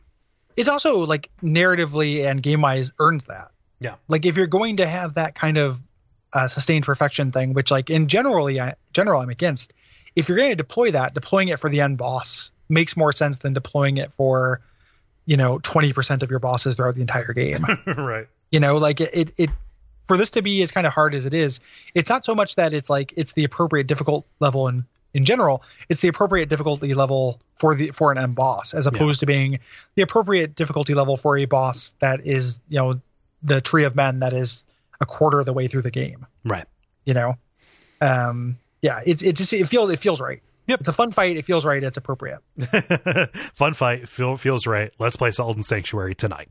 Yeah, exactly. Fun fight feels right. Appropriate tonight. So. Yeah. It's good. Yeah. I mean, there's not too much to say about it. Like, it's he has kind of answers for everything any distance you can be at. Yeah. So you just have to do pretty well. But you can kind of like not quite get one shot, but you can get really decimated by those combos. But any individual hit is not so punishing as to be, right. Oh man, like you just have to hope that you're moving when he is committed to it. Yeah. Yeah. This is not the first time I don't know if we mentioned this. I just want to make sure it's on the record. Something that's kind of a weird quirk of Salt and Sanctuary is the way your healing items work for a time. Yeah. So this is, at least it's not the first boss where this came up, but it is one of the bosses where healing before I got hit, and then just like my damage, the damage registering and then healing past it. Yeah. Was a big factor. Mm-hmm. Everything works, like the healing crystals on different, or the healing stones on different timers a little bit. So even your Estus, it heals over time, and it's not canceled out by any damage that you might take. Yes. Yeah. And it's over time. It's not so quick that like it will be done by the time you got hit. Like, you can get hit in the middle with it. It happens frequently, and it's kind of a good thing. Yeah. That's saved my ass a lot of times. And I think made if that mechanic, if that bleed over or kind of imprecision wasn't there, it would have made a lot of stuff much more difficult even than I complained about over the past, 7 hours. I think so too. Yeah. They're not quite 7 hours. This is closer to like a 4 hour. 4 hour deal probably. I just took a stab. Yeah, no, it's okay. It's just so after you beat him, you get this kind of final scene with our choice here. Yeah. You go through this large cave full of candles, which is kind of cool looking, and there's a well in the center, and we run into the scarecrow. The last time, but this is the actual scarecrow. Yes, he is off to the right, and you make your choice. So let's talk about these two endings. If you decide to jump into the well and see what is down there, this is the salvation ending. So you fall and you fall and you fall. You're not in a well. You're just kind of in a void of space until, like, in this pretty sweet little inversion, like, you start slowing down and then you swim, and then your trajectory kind of changes until you're swimming upward, and you are just in the middle of the ocean where the island once was. Mm-hmm. Yeah, you wish away the island. Yep. And wishing, like in a well. Yeah. Huh. Yeah. And you throw yourself down like a coin. Yeah. And like presumably you drown because there's no ship or anything. Yeah. The sequel to this is that movie Open Water.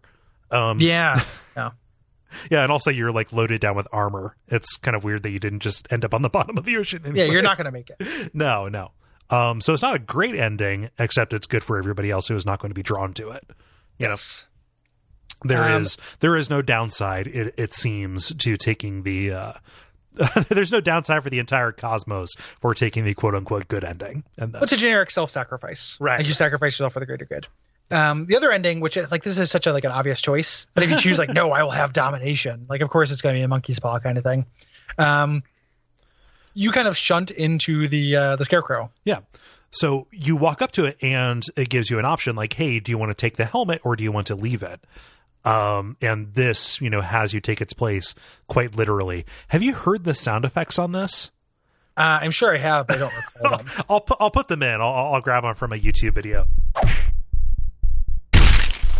It is very out of character. It's hard for me to say it. They're mixed way too loud, and they feel a little bit like waka waka. No, it feels like you ever watch a video on Newgrounds like this, like the Stickman fight kind of things, where like somebody gets their head punched off like that. Oh, you're right. I do remember that. Like, and that's the sound of a helmet going on. Yeah. Yeah. It's a little much like in this kind of grave assumption of a very dark and terrible power. It sounds like you are decapitating somebody in a Stickman fight flash video. That is nitpicking. I'm sorry if you really enjoy that scene. Thematically, it's on the nose, but kind of cool. Whatever. Yeah, it's fine. Like the lore stuff of this game is not really the problem, and like that's that it's predictable, but it's also that would be the way it was going to end. Yeah. If you choose the evil thing, it's like, oh, you want pow? I do, yeah. Maybe it'd be cool to own a haunted island. I don't know. Yeah. Like if a lawyer came up and said, "I'm sorry, your uncle great left you uncle this haunted island. You just have to stay in it for one night." Like, okay. Yeah. But that night lasts 1,000 years. Oh, fuck. Yeah, and then that ends up being Salt. You'd immediately go into New Game Plus. Yeah. After this, if I believe. You get a little poem in each of these. It's different depending on which ending you chose and which covenant you belong to. Yeah. And kind of tellingly, the New Game Plus doesn't let you try to fight the Cthulhu at the beginning again. Oh, wow. So you can't go in that with New Game Plus. You have to beat that on your first game if you want to get that trophy or whatever. Do you just wake up on the shore again? Yeah. Okay. Yep. Because I stopped at credits. Yeah. And that's Salt and Sanctuary, which like I feel like I've said everything I need to say. I know I've been cranky about it, and that's going to turn some people off. But that's how I feel about it. Yeah. I don't want to. So all of our problems, I don't want to take away from the fact that like a two-person team making something of this size and scope is impressive. Mm-hmm. I don't think that is enough to kind of paper over the actual problems with it. So I don't want it to come across like we're being mean. All I can think is with the amount of talent and vision that is shown by two people making these decisions and putting the work in over this time, all I can look at this and think is like, man, with a little bit more with a little bit more resources, this thing could have actually ended up being really, really cool. Like a 2D Castlevania Souls sounds like something that's right up my alley. So I don't want it to come across like we're just like taking shots at these two people who I'm sure are very nice. It's not even. I mean, I echo that, but it's not even resources. It's where they're placed. Yeah. So it's not like, oh, if this had a little bit more time, because there is like an immense amount of like care put into the game. Yes. It's just where it's put. Mm-hmm. And I know I made this point before, but I think this really is the crux of it, where it's like too much time spent like adding another 3 superfluous areas, a couple reskins for enemies that don't act differently, and about 5 too many bosses that would have been better used, like ironing out some of these more fundamental things. Yeah. It makes again, like a real interesting pairing with Hyperlight Drifter, which I also thought had some polish problems, but weren't enough to sink it. Right. Whereas this is like something I don't ever want to really look at or think about again. And it's because of those polish problems. Yeah. Like the actual sitting down, fighting a guy feels pretty good. Yeah. Jumping around feels pretty good. I'm curious, if they do Salt and Sanctuary 2, like I would play it. Yeah. I would give it a shot because like there are enough things that are interesting and I would want to think that they switch these things. Mm-hmm. I don't know if they would though, because like one of the things that's true is that a lot of people really like this game. Yeah. We are in the minority of that, and what that says, who knows? Mm-hmm. It's something where like, we are both kind of unquestionably huge Dark Souls fans, but the people who are Dark Souls fans who make games and that don't always value the same things we do. Right. And that's one of the things about Souls-like season seems to be revealing, is that like, I think these people love Dark Souls. I'm not trying to fake fanboy them or anything like that. Like, no, they just love something different. Yeah. They just love something different about it, And other people do too. Again, like, talk on our Slack, and people are just like, man, I love that when you finally beat the Nameless King, it's the best feeling in the world, and that's what I'm chasing. And it's just not what I'm chasing. Yeah. So, in very impressive. Interested to see what they do next. I probably, and it's not like an utter failure. It's probably like a C+ for me. Like, I'm kind of glad I played through it. It wasn't the kind of thing that's going to bring me back. Yeah. So like if it ends up being super on sale or something, I'd probably recommend playing it because you might have a better experience than me. And the good things are probably worth experiencing. Yeah. It's very often on sale on Steam. Yeah. Yeah. So good. Like grab it. Like I want these people to succeed. Yeah. It's just, it's just not a game. I just don't think it's for me. Yep. Yeah. And I appreciate people who, even if it is a bummer to hear us be negative, like, took this journey with us, because it is, part of it is getting the poison out. Yep. And then part of it is like, every time something kind of takes after Souls and misses the mark, in my opinion, it makes me understand more about what Souls does that I think is special. Agreed. Which is valuable to me at the very least. Yeah. Next episode, so it's too late if you have anything to say about Salt and Sanctuary. We're recording that appendix episode now. Right. If you have anything to say about Dark Mouse, hit us up. Yes. At duckfeed.tv/contact, or Duckfeed TV app. Yes, duckfeed.tv/contact. Jesus. Yes. That is a very tough game, but also has some things that are worth recommending it, I think, as well. Yeah. So give that a shot if you haven't yet. Yes. It's interesting. Yeah, I'm curious about it. I'm curious, much in the way that a 2D Dark Souls was interesting. A top-down Dark Souls also sounds kind of crazy to me. So it does. It is like it runs into some problems with that adaptation.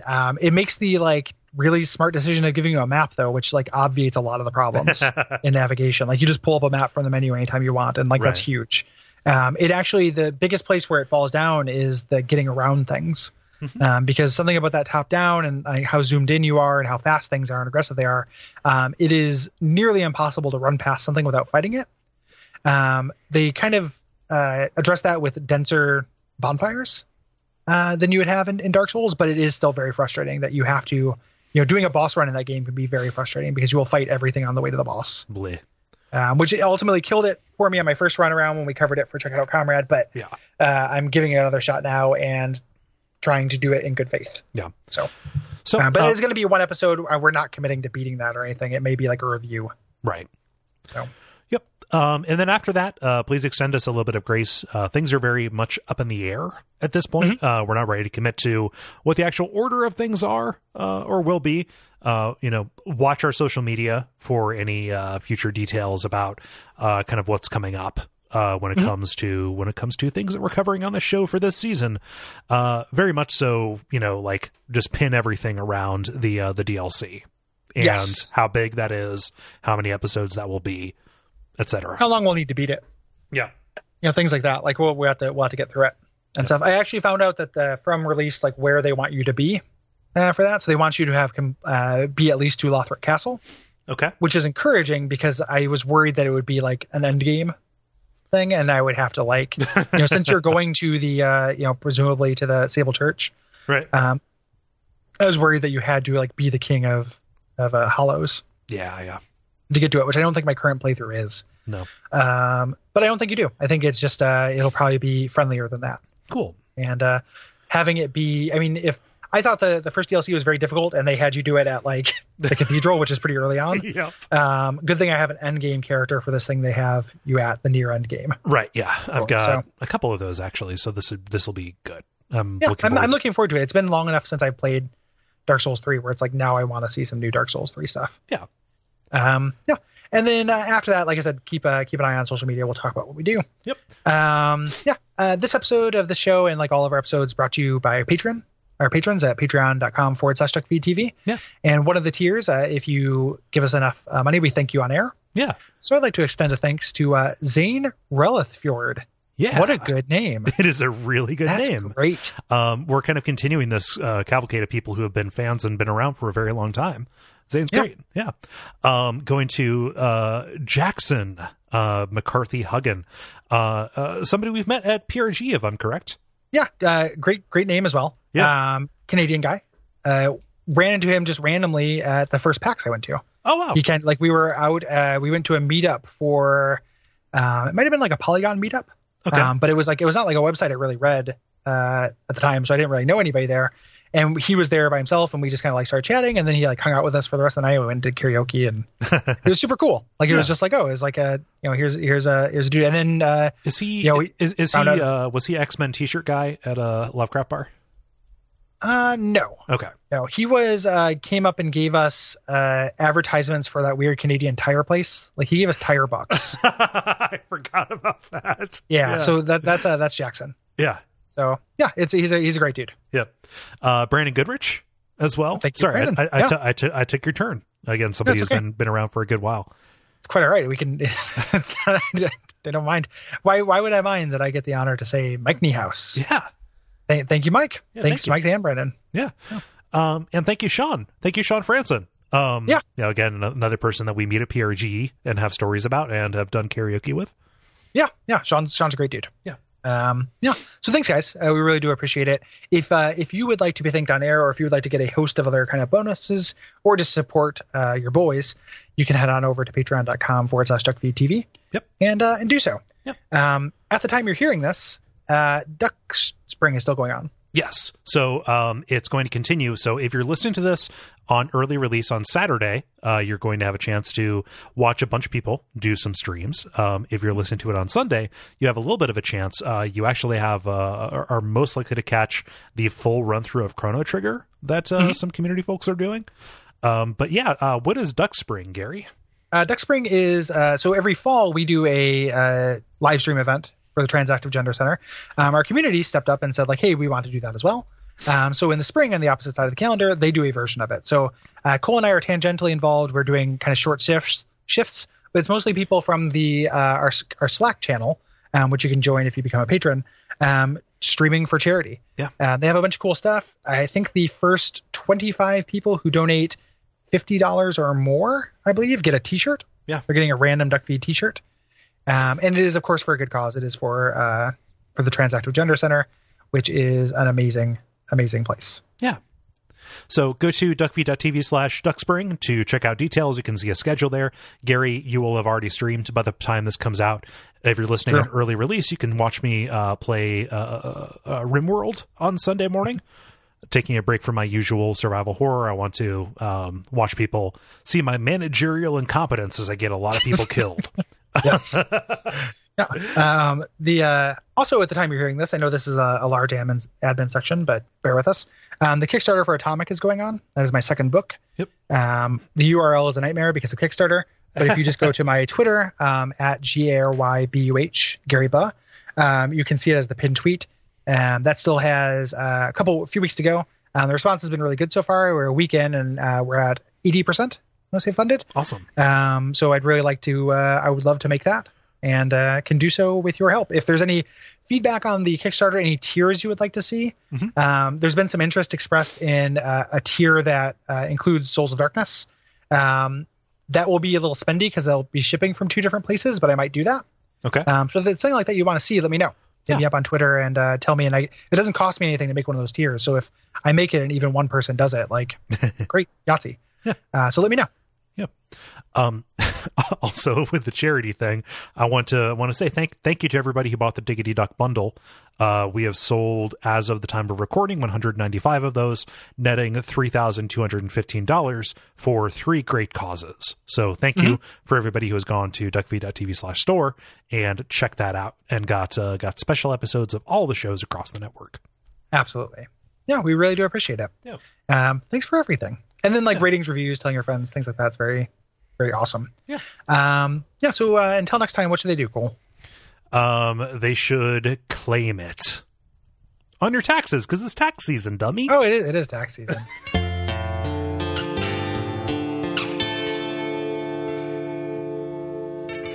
And we all pray that we will have far more soon.